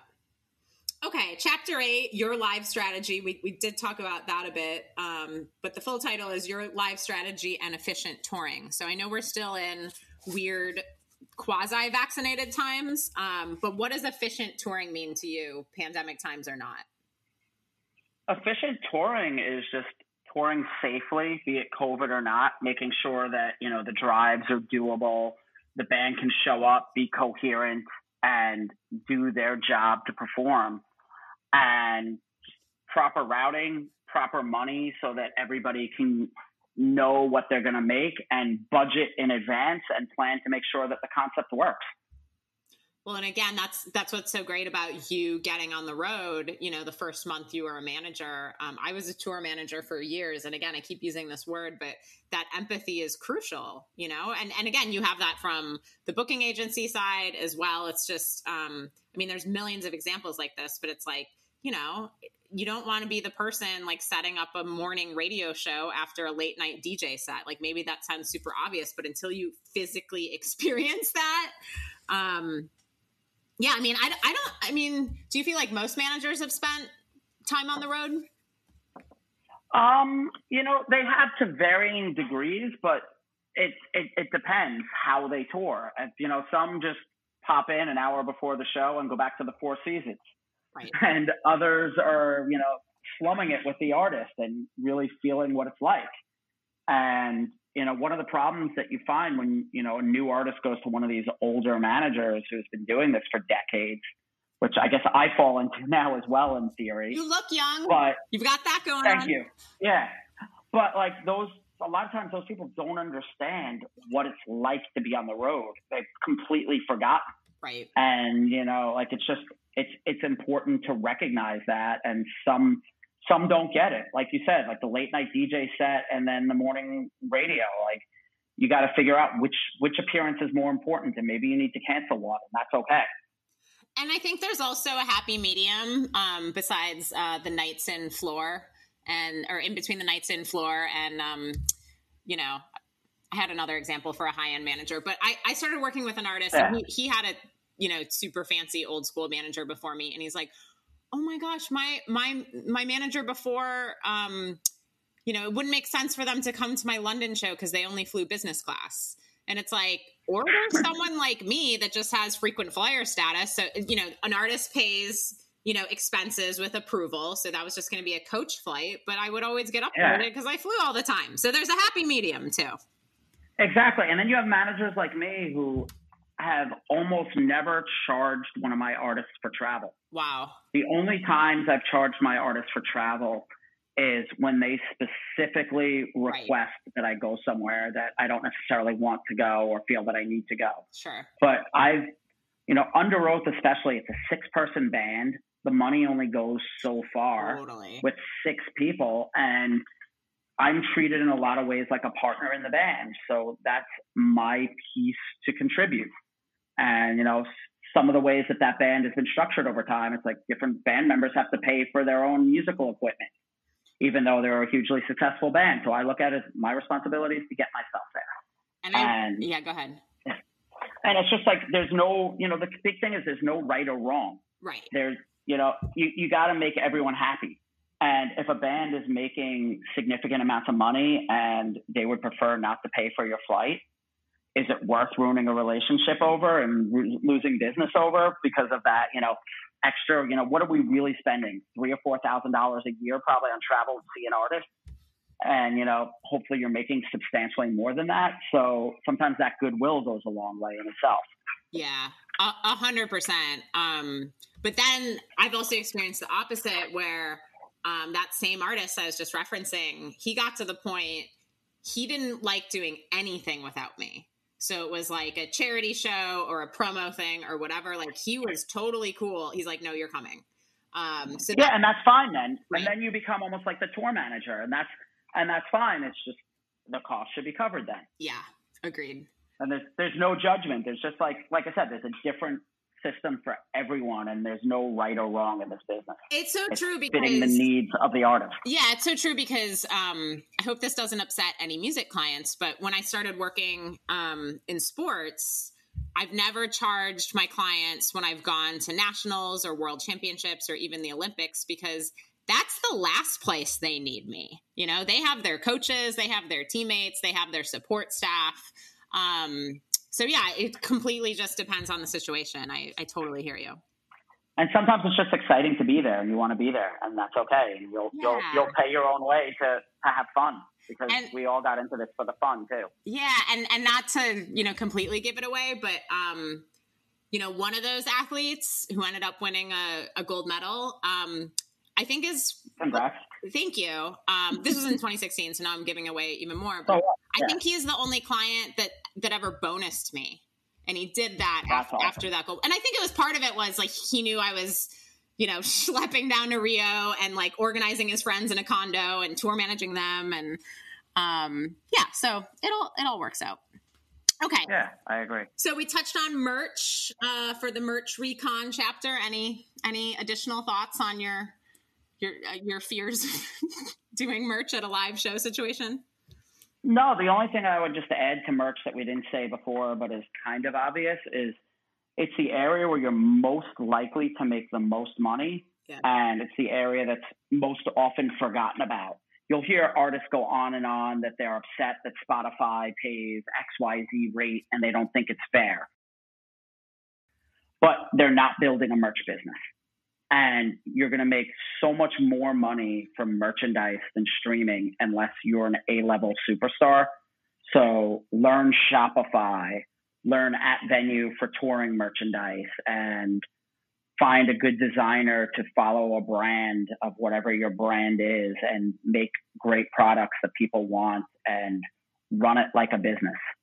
Brilliant point on griping about streaming royalties and then, you know, not looking at your own merch situation. We had Julia Nunes on for the merch episode, and both her and another artist we interviewed, you know, talked to, and we've experienced this too, but it was interesting to hear artists say this, like, they're like, we have seen artists we love crush it in front of tons of people and then have no merch. And then they'll bring it up as an artist friend. And they're like, yeah, I've been thinking about looking into that. So, you know, to bring it back to sports for a second, I know I'm sure there's plenty of coaches that use this, but I know there's a big swim coach that'll say, control the controllables. You can control your merch store, your merch output. You can't necessarily control streaming rates. So excellent. Exactly. I love that. Cool. Okay. So one last chapter before we bring it back around to the title of this episode, and I will let you go at some point. Chapter 10 is revenue stream checklist. So I'll admit, I think when I was starting out as a manager, I don't know if overwhelmed was the right word, but I was always like, oh my gosh, like, did they get their ASCAP? Did they get their this? You know what I mean? Like, so I'm sure you work with business managers, but how do you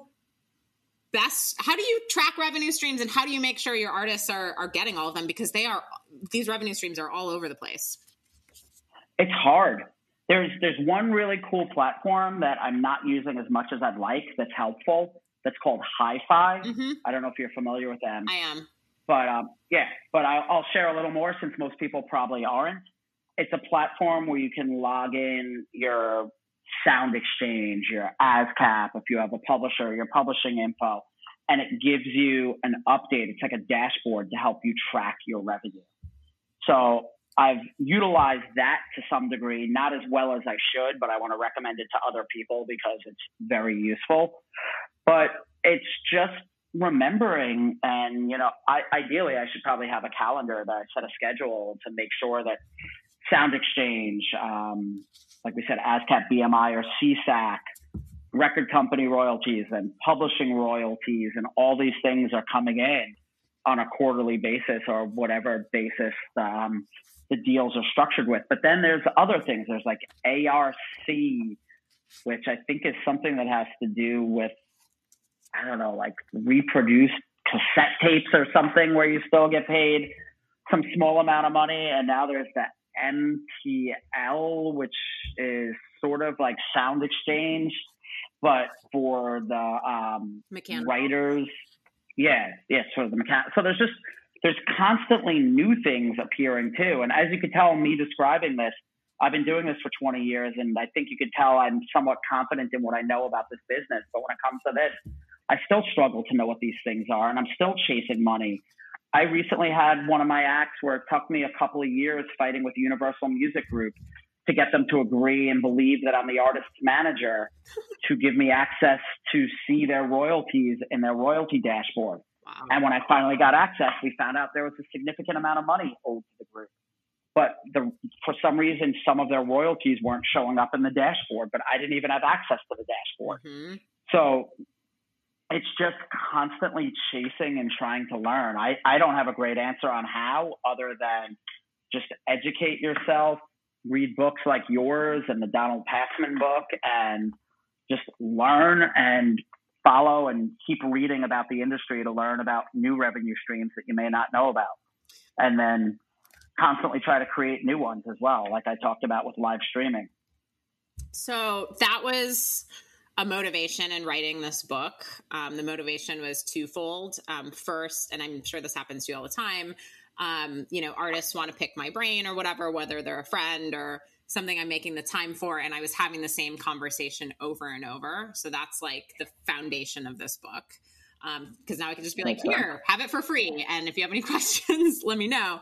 But then the other half was, we took on 2 national acts a few years ago, and I kept finding money for them, similar, to what you were just describing. And I was just like, and I'll be frank, because you'd be fine with this. Like, one of them was Julia, who the industry sometimes props up as like, oh, she's so modern and DIY and be like Julia. And again, I've worked with Amanda Palmer, Zoe Keating wrote the foreword of this book. I know these women extremely well, that the industry loves to prop up and be like, Zoe's got it right. She's one of the only artists I've ever met that doesn't need to read this book. But my point is if I'm finding money for national acts, let alone ones that the industry is holding up to be like Julia, what about everyone else? So I will send you a copy of the book. On page 133, I have the revenue stream checklist, and I have 9 revenue streams that if you are writing and recording your music and you are not collecting on these, then you are missing out on income. And I hesitate, like, I didn't even want to put mechanical royalties in the book, because I'm just like, if you want to go read a book on publishing, like, go do that. I tried to cover the entire industry in a hopefully easy to read book, but I did have to define mechanical royalties so I could explain how artists can release cover songs. But my point is there's 9 revenue streams if you are recording, or if you are writing and recording / releasing music. And back to music business programs, this is not a diss. I would like to hold the music business programs that are listening to this standard. If you have seniors graduating who cannot name these 9 revenue streams, then we are failing those students. Perhaps. I don't know if I could name all 9, though. Try. And by the way, I wouldn't be able to without looking. I never count on. So these are all musical things, right? Yeah. Actually, I'll just read them to you. Yeah. Okay, cool. Distribution, direct-to-fan distribution, which I consider separate, right? Yeah. So, yes, absolutely. Performing rights organization, so obviously ASCAP, BMI, et cetera. Yeah. Publishing, Sound Exchange, Patreon, which, by the way, I do like the Patreon people, but they do not seem excited enough that they are like the only like company that I list as a revenue stream. Like, that's, everything else is like, anyway, online merchandise, live performances and webcasts, which I have as one category, and live merchandise. And then I have, on the next page, I have bonus revenue streams. So the first thing I want to teach people is like, okay, if you are writing and recording / releasing music, like, and you are not collecting on all these things, then you're missing money. If you want to do, for bonus stuff like VIP live show offerings, live recordings, catalog releases on vinyl, like, I've got a whole bunch of stuff like that. But I just want to teach people at their core, like, the stuff that they're missing. And the other thing I did is I have a Google spreadsheet in the book that anyone can access that I literally created for our artists, because twofold. One of them was in debt when we took her on and was paying New York City rent. And so I needed to show her, I needed to do projections. I needed to be like, this is how much you can, count on making based on your catalog and whatever. I mean, she may have a hit album right now, so that's freaking awesome. But at the time, we had to get her out of debt. And then... Oh, yeah. I've been through that with artists. Right. And then the other part of that spreadsheet is, if there is a blank column, you are missing money. And that's how I was able to find some money for Julia as well. So not really questions in there, but I'll send this to you. And I mean, I'm not doing a lot of management right now, but when I would look at my own book and be like, okay, did the artists collect on everything this month, this quarter, whatever. And like, maybe this is not very sexy, and the hi-fi people have been really good to me, and I do appreciate that, but that is another percentage, right? Like, I love their technology and what they're doing, but that's 5%. So it's only if you're taking a loan from them. I'm just using the technology to track the information, not to necessarily then utilize a loan from them as well. That is really good to know. So how do they monetize if you don't take a loan? Do you know? Not to put you on the spot. I sort of know, and I just don't know how much I should say or not say, but like, I believe they're going to build more bolt-on businesses over the years. So they want people to sign up.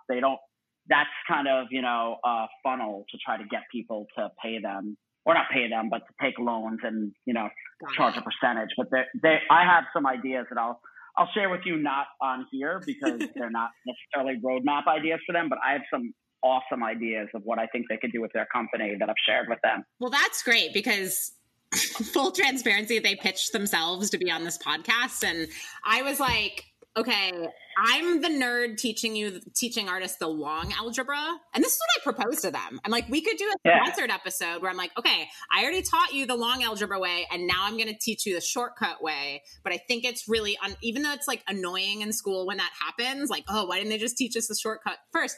I do think it's important to understand these things. So that is really exciting to me that, I guess maybe you can go work with them. Maybe that's just for special people like Randy, but it's not necessarily 5%. So please explore Hi-Fi, but also feel free to review page 133 to double check your revenue streams as well. Yeah, no, but the thing is you need both. What Hi-Fi does is a portion of it. They're not going to cover all your revenue streams, or at least today. Hopefully they could eventually. But that still holds up to your book. It's just, you may have a spot where you can now track 6 of your revenue streams or 7 of your revenue streams. It makes your process of checking up on them easier. It's not a shortcut.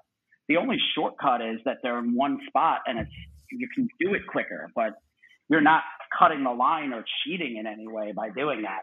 But the one thing I'll say about Hi-Fi that I keep harassing them on, but I only want to say so much, is they have so much data if you utilize them and they're using their platform properly, that they should be able to figure out where royalties are missing. I love it. In addition to where they're owed. Yep. And if they start employing AI on top of that, I think the sky's the limit of where they could go.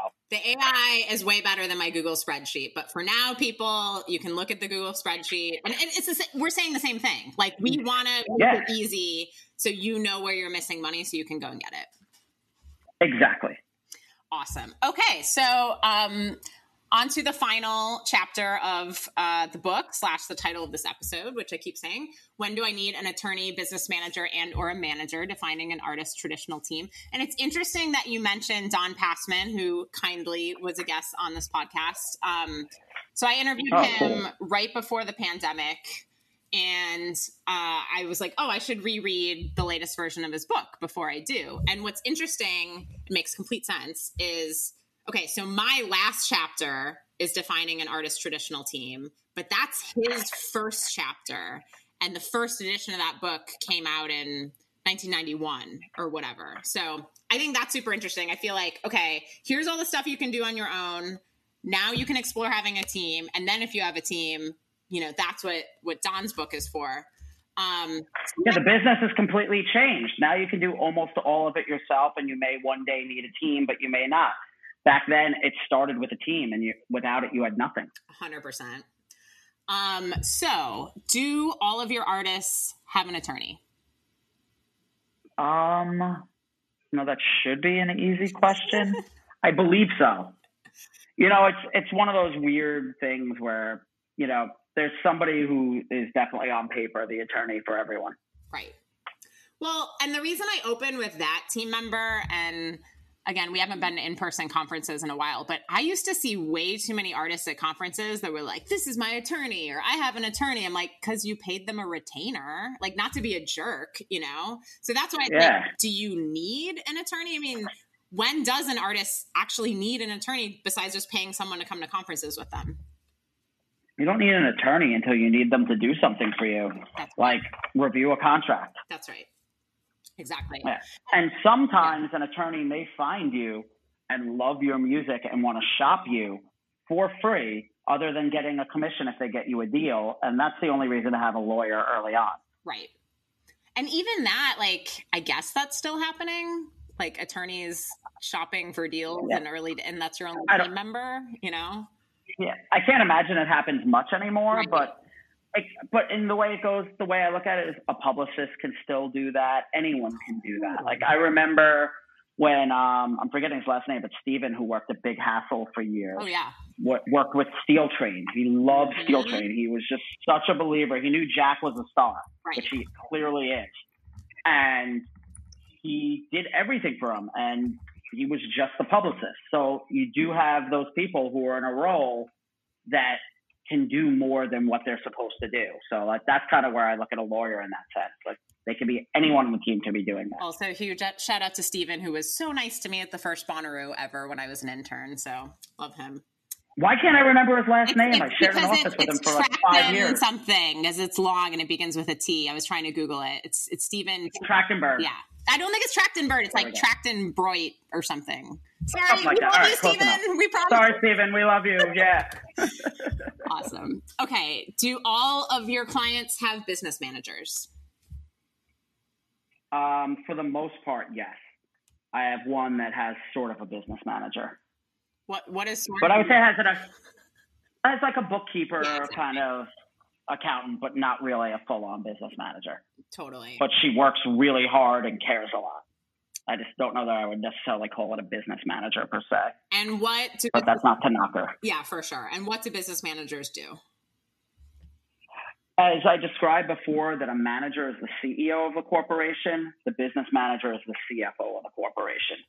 They should be overseeing all the revenue. The manager is looking at the revenue streams, but the business manager should be analyzing them, making sure that you're planning for taxes properly with how that money's coming in, dealing with tax returns, potentially in all 50 states, potentially filing tax returns in multiple countries if you're touring globally. They should be paying the artist's bills. The manager should never have access and control of an artist's bank account.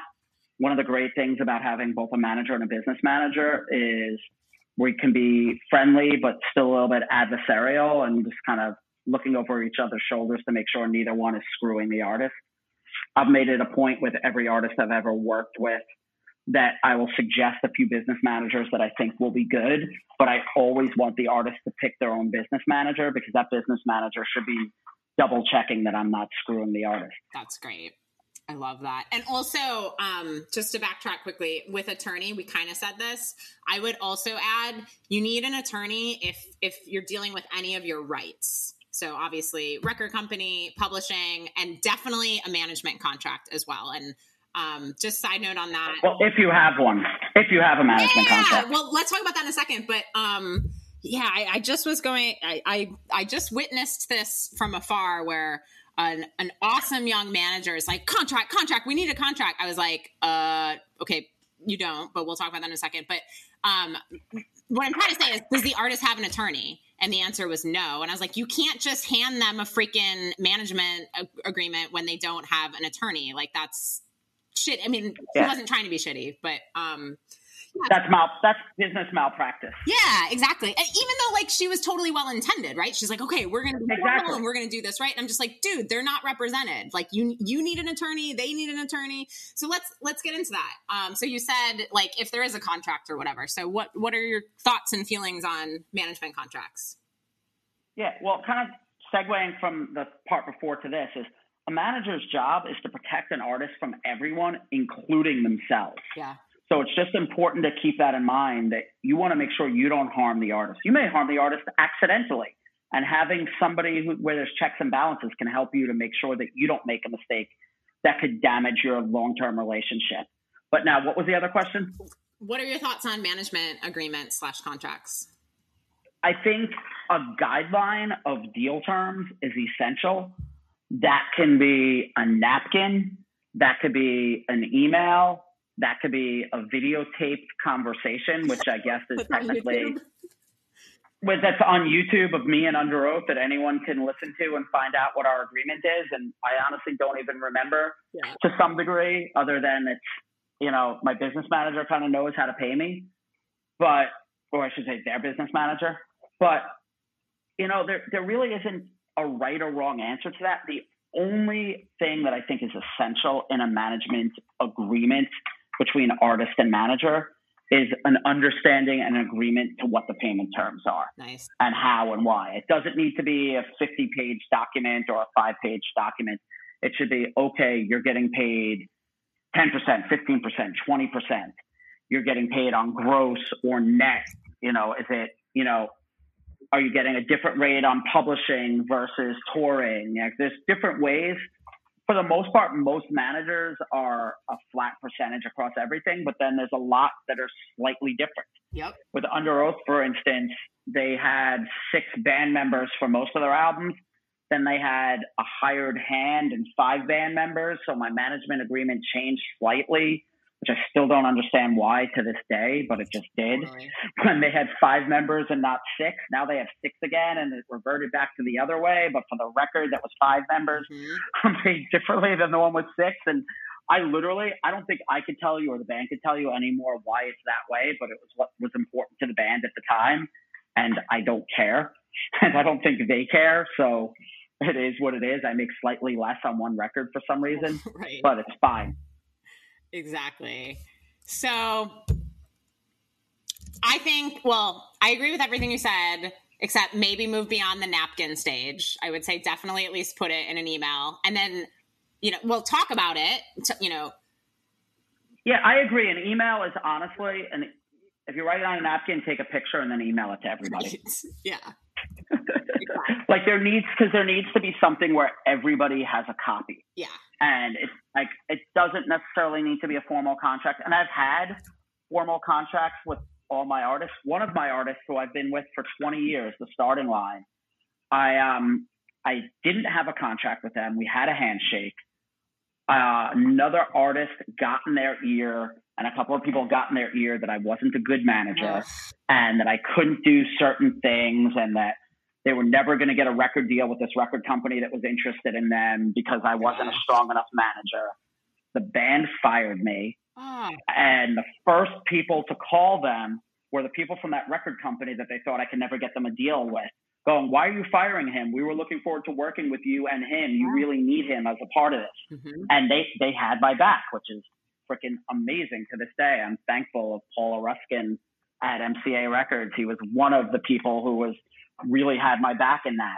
But the band fired me, and then they fired me on my 30th birthday also. Never forget it. Oh, never. Always give them shit about it to this day. But I flew down and met with them and spent time with them, and we worked through everything. And I said, look, you know, this was based on trust. You broke the trust. Now we need a contract. And we had a contract. I don't know how many years the contract lasted.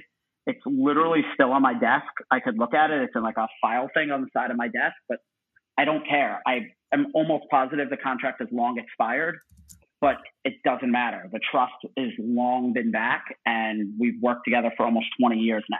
I love that. So let's break this down a little bit. First, you mentioned like terms as far as like a term length or whatever.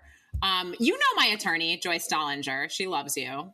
Yeah, of course. Yeah, Joyce is great. So when I started my first company in 2008, I didn't really like the idea of like a term length, because I was like, gosh, if someone wants to fire me, I don't want them to be like counting down the days till we can get rid of Emily or whatever. So we did. I'm sure other people have done this, but I think I made it up. But then Joyce came up with the phrase mirrored term. mean, now I'm getting into post-term, but basically you can fire us at any time. I mean, I think there's like a 30-day thing in there, but who cares? Like, you can fire us at any time. But as far as post-term works, do you want to define what post-term is? Yeah, and interestingly, I don't have any post-term things in any of my agreements with my bands, but post-term means you helped create an artist's career. And in exchange for that, they should pay you a percentage of commissions after you're done working with them. And it could mean that for the next 3 years, there's a sunset clause, which means you get a certain percentage each year and it decreases each year as you sunset out of that relationship. But sometimes it could be the artist fires you and there's things that you worked on that are still in the pipeline to happen, and you should be paid on that work because you did the work, but the money didn't come in yet. Right. So there's lots of different ways to look at it. And I'll give one real-time example that I love sharing the story, and I'll use their name too because I don't think he'll be offended. I managed a band called Bayside for a couple of years. Still friends with them. Like, they weren't happy. I wasn't happy. They fired me. And we agreed in the phone conversation that this was like October or November. I would be paid on everything that was earned through the end of the year, and everything the following year I wouldn't be paid on. And like 4 weeks went by, and Anthony, the singer of the band, called me up, and there was like, their online store did better than expected that month. And he called me kind of mad and was like, do you really think you deserve this money from the online store? You didn't do a damn thing. You know, you're not a manager anymore. Now you're getting paid on this. And I said to him, I said, Anthony, you're absolutely right. I do not deserve a dime from the online store. But remember that whole tour that I built for you for next year that I'm not taking a dime from? Yeah. Would you rather pay me for the thing I did a lot of work on or the thing that I did nothing for? He's like, you're right. All good. And that was the end of the conversation. Good for you. Yeah. And literally, I say this not to knock him, but we're friends to this day. We have like hour-long conversations about stuff, and, you know, like we fully support each other. So like, these things don't have to be nasty. He was heated. He was like, you shouldn't get paid on this. And he was right. I shouldn't, but he wasn't thinking of the big picture. And sometimes we miss the big picture in these things, and it's important to think about it. Which is why, to make it clear, you and I are both saying, agree to the terms, put them down in writing.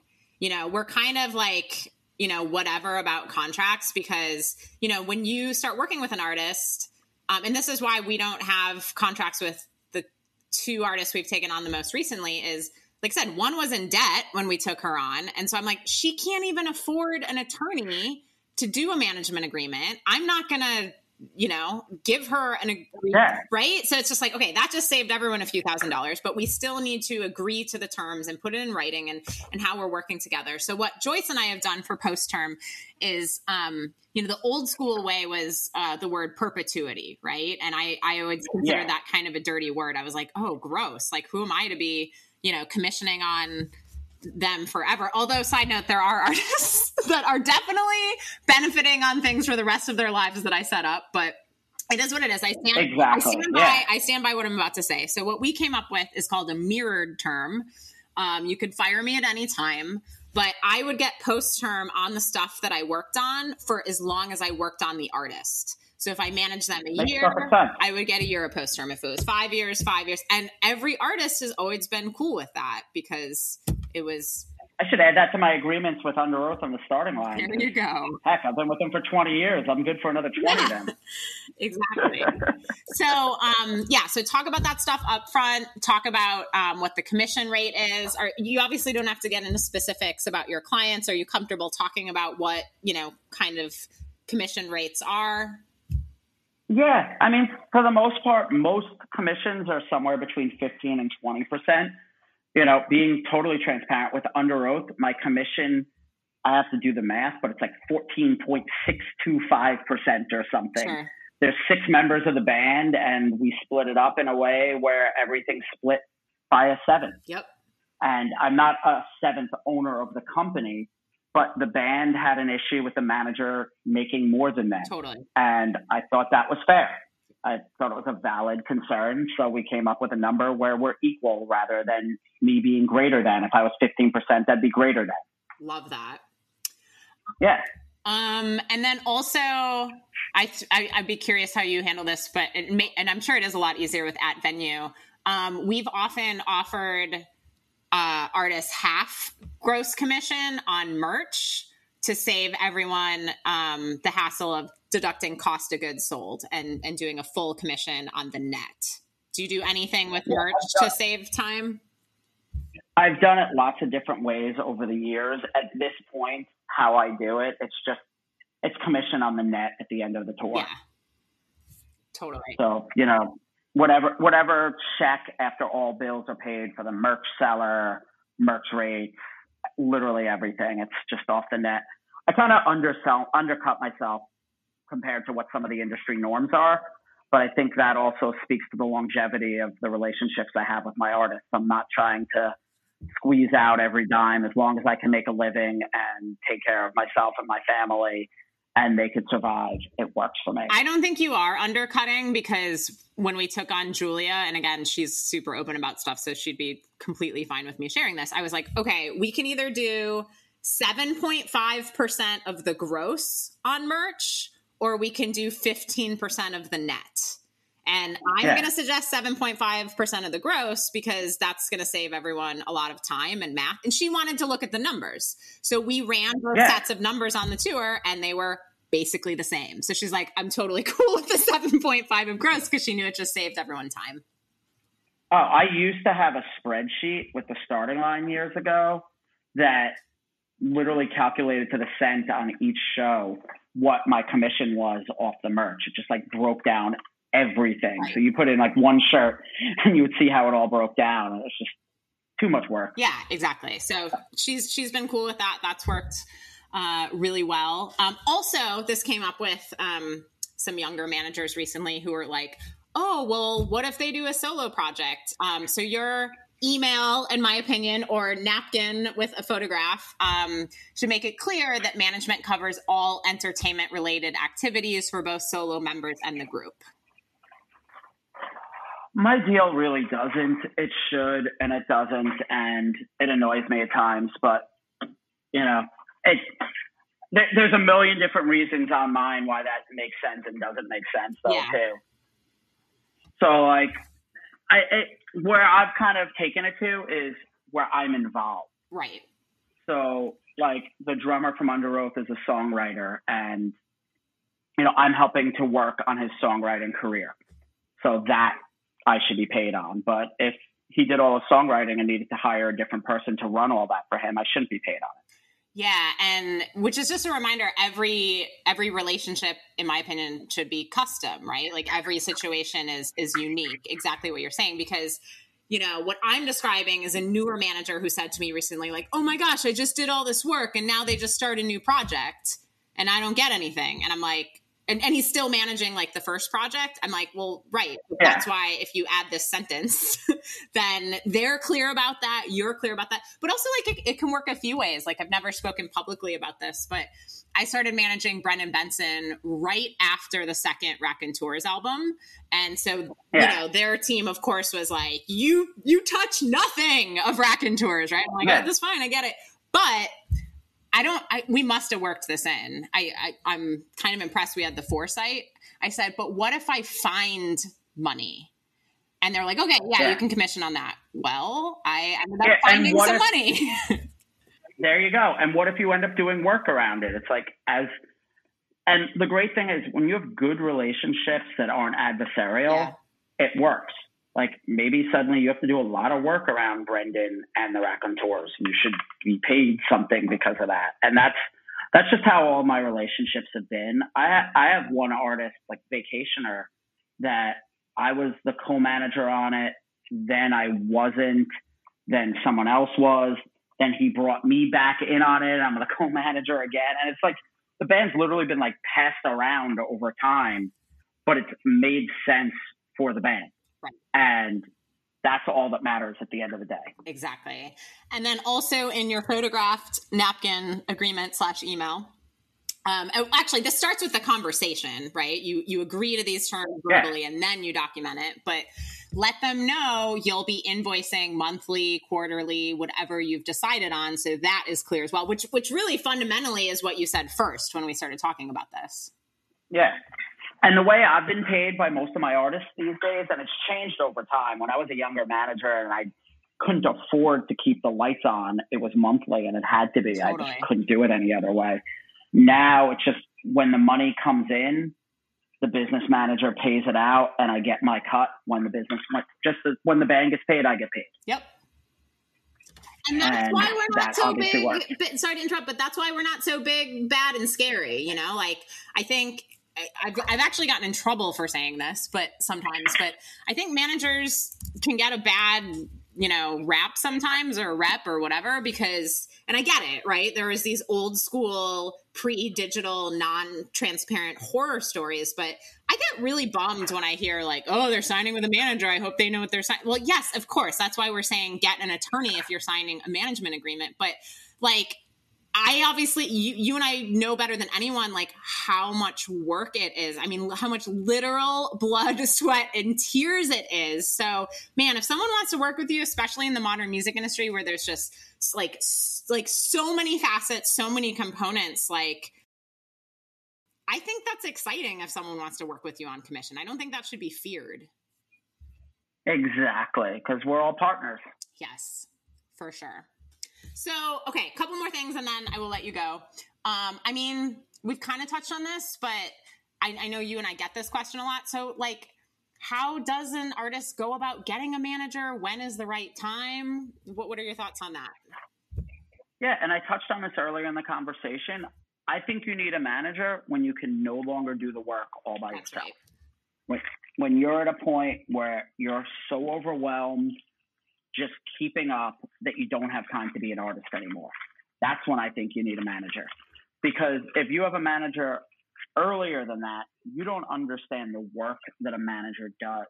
Just like I talked about earlier, me getting in the van and understanding what the artist does, the artist has to also understand what the manager does. And if they don't fully understand that, it just doesn't work. I've had artists that I've worked with who don't understand the work involved, and their careers didn't work because they had unrealistic expectations. Yeah, I completely agree. And that's exactly why, again, this chapter is last, right? Because there's all these things, you can do on your own. And again, if someone comes along, I'm biased to myself, right? Like a 20-year-old college student who's on a professional path. I think that's really important as well, because otherwise it could be like stalker, sycophant, friendager, whatever that is not going to represent you well. But so like I feel managers are not miracle workers. I think that's also part of the problem. Like there can be that stereotype. Okay, so my business partner, Melissa Garcia, asks an excellent question when we're about to take on an artist. Like usually I'm like ready to go. Like they've checked. Actually, you mentioned your boxes. I'll mention mine. Mine are for management. They're very similar. Do we love the music? We haven't been a manager in a while. I know one is we don't want to work harder than you. We don't want to care more than you. Yeah. If we go to your social media and you haven't updated in months, like it kind of shows you're not really putting the effort in. And then the no asshole rule. So I'm usually like ready to go after that. Everything's feeling good. We've had meetings and stuff. But then Melissa asks a really important question. Have you had management before? And if the answer is yes, she loves that because she knows we're good at what we do and it has a frame of reference. They know it's a working relationship. If the answer is no, that's not a good situation because they most likely have a stereotype in their brain of what their manager is going to be like and what they're going to do for them. So what I'm trying to say is like, in my opinion, we are not miracle workers. And you've definitely said this throughout the podcast. We are partners. We are team members. Yeah. So there was a question in there somewhere, but I'll just say you're right. Thank you. I appreciate that. So yeah, I mean, again, that's why this chapter is last, right? Because there's so many things you can do on your own. We're not saying like, don't pick up a manager along the way. But yeah, I mean, I'm sure you've been asked this a million times on panels. What are manager, when do I need a manager? Like, how do I get a manager? And it's like, well, do the first 11 chapters first is my response to that. Yeah, exactly. And I mean, it's just so important to learn how to do it all yourself. Yeah. And after you've done that, it's time. I mean, one of my favorite stories of like talking to a band about wanting a manager was I met this band at the smaller music conference called the Launch Music Conference. Dude, you're in like a Lancaster, god at that Pennsylvania. thing. Like, They love people me love at that thing. conference. It's usually Joyce, my attorney Joyce. But people come back from that Joyce. conference and they're like, Randy Nichols and Kevin Lyman are just amazing. So you make a lot happen there. So I had one of my favorite experiences I've ever had at that conference. They had this thing where you sign up for a mentorship. And the first year I was there, this band Stacked Like Pancakes signs up to mentor with me. Sit down, they ask a bunch of great questions, smart kids, taking notes, going through everything. You know, we kind of stayed in touch, but not really, you know, just kind of how you would hope someone from a conference would. A nice note once in a while, but nothing over the top. Next year, he signs up to have a mentorship session with me again. And it's my favorite thing that's ever happened. He goes, so I did everything you told me and it worked. What's next? And as you know, speaking of these things and doing that just never happened. That's amazing. I love that. And I fell in love with this kid and Kevin Lyman ended up giving him like a couple of weeks on the Warped Tour. He fell in love with him. It was just like, this kid was like, I want to work. I want to learn how to do this. Tell me what I need to do and how I can do this. And I know he wanted me to be his manager too, Sure. But he understood that I wasn't ready. He didn't push me on that. And he used me for the information he could get out of me. And he used this time to talk about that rather than why I should be his manager. Yeah. And it's just so important. And the band, only went so far, but their career absolutely grew. And I'm sure if you ask Joyce about this band, she'll tell you like, tons about them. Oh my gosh, I love them. And yeah.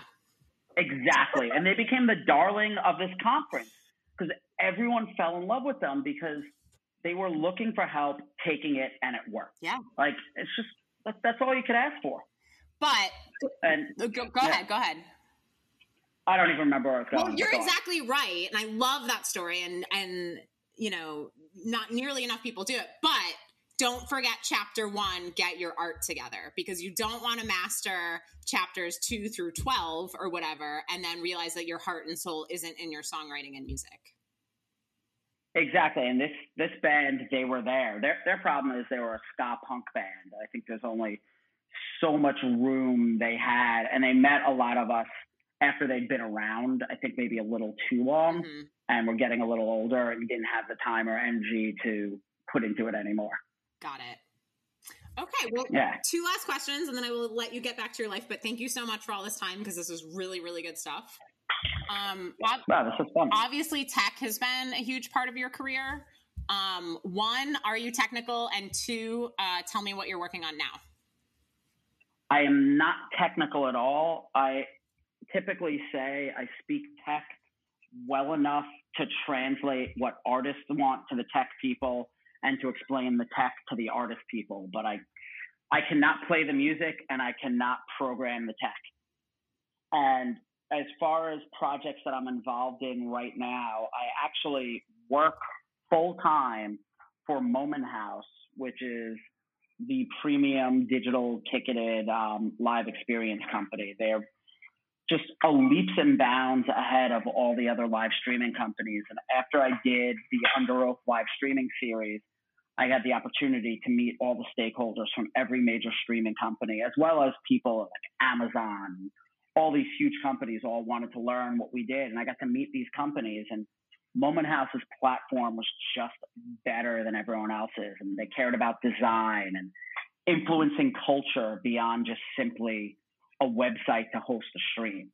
And as you've heard me talk about through this, merchandise was very important as well, and building in merchandise sales for the platform. So I'm very involved with that company. We have a self-service platform on there where artists can sign up and host their own live streams using the same platform that, like, we currently have a Halsey concert on sale on our platform. We had St. Vincent last week. We have A-level talent using the platform on a regular basis. So I do that. And then I also consult for a handful of other startups. The one that I'm really excited about lately is a company called Propeller. Yeah. And Propeller brings musicians and causes together and helps artists gather fan data while simultaneously supporting a cause and helping the cause to raise money. And it's a perfect combo that I'm really proud of the work that that team does there. Sounds like you know who they are based on your when I said it. So glad to hear you're a supporter. Well, I'm happy to hear you're working with them too, because I know they were, because I put together a South by panel that they were on, and obviously it was like South by 2020. So it was online. Well. And I know they were kind of like, oh my gosh, what are we going to do? Because they were all about activations at live shows. And in my head, I'm like, pivot. So it sounds like they've done that, which is great. Yeah. So, and then other than that, I'm involved with Tension Division, who's the creative agency that does all the artwork for 21 Pilots and Under Oath and Smashing Pumpkins and a bunch of other bands. I just help them with a little bit of business development. They're good friends of mine who I just like to help out. And I'm also consulting for a smaller music data startup called Immensity, which helps artists figure out how to better understand their data and take actions based on it. Awesome. Okay, and I think that's everything. That's it? I may be missing something. It happens. No, I love it. And I've been very similar in music and tech as well. I'm not technical. It's funny because like people in the industry consider you and I like music tech people, but people in tech would not consider you or I technical. So exactly. Where they're music people. Yeah, exactly. I always consider myself like a savvy user is how I would describe myself. Yeah, completely. I agree. Which, not to be biased, but that's super important, right? It's like you and I are going to know what works and what doesn't. Exactly. So how do you find balance in your life amidst all of this? Because artist management can be 24/7. You're consulting on tech companies. Like how do you find Randy time? I'll let you know when I find it. I've been good at it up until I started working full time for Moment House and managing. I was okay at it. I try at night to not look at my phone as much. I try to, spend time with my kids. I have a 6 and 8 year old, and I try to, be in the moment with whatever I'm doing. It's the most important thing, whether that be work or family time, is to be in the moment and not be pulled out of the moment to something else. That's great. You did a good job in that in scheduling this interview. If you recall, it was like, yeah. Do you want to share that?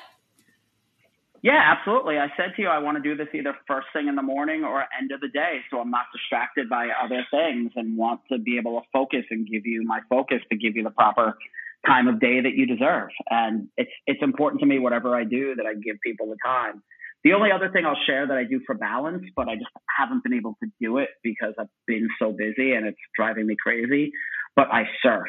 When I'm in the ocean, I forget about everything else that I'm doing, and I'm just looking for the next wave and trying to figure out when to paddle and dealing with so many other things that I forget everything about work, and it's just me and nature and figuring out what I need to do in that moment. I saw that, and I used to do open water swimming races around New York City. Unfortunately, the organization. Oh wow, that's. Yeah, well, I was on a swimming scholarship, so it's not as wacky and wild as it sounds, but.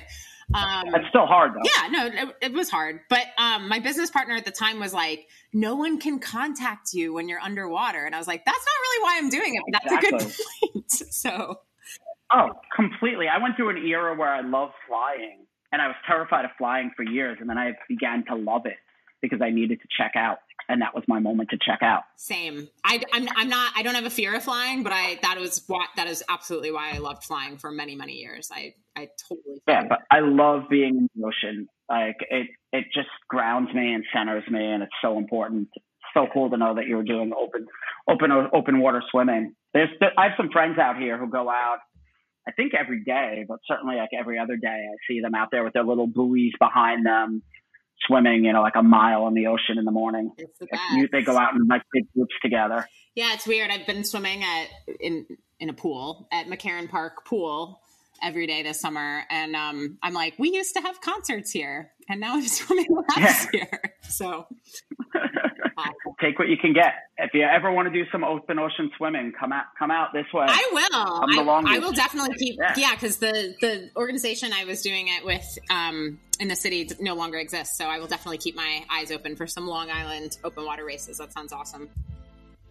Yeah, absolutely. Cool. Awesome. Well, thank you so much for your time, Randy. I really appreciate it. Absolutely. Yeah, thanks. This was fun. Awesome. Anything else you want to add on management, the industry, where folks can find you? Yeah, follow me on, I think, ForceMM at Twitter or Randy Nichols on LinkedIn. I always try to post good stuff on LinkedIn and, share my opinions on news stories and stuff. So worth following me there. And maybe you can be the first cold pitch artist Randy ever takes on if you listen to everything that he said on this podcast. Yeah, good luck. I haven't picked up an artist in like 5 or 6 years, so it's tough. Prove us wrong. Prove us wrong with your amazing art and knowledge. Yep. Awesome. So that's a wrap. Thanks. Yeah, thanks, Randy. And that's a wrap for this episode of How to Build a Sustainable Music Career and Collect All Revenue Streams. Tune in next week for our final episode, Now and the Future. Thanks again to Randy. I'm at EMWhizzle on Twitter, and we will catch you on the next and final episode. Thanks again.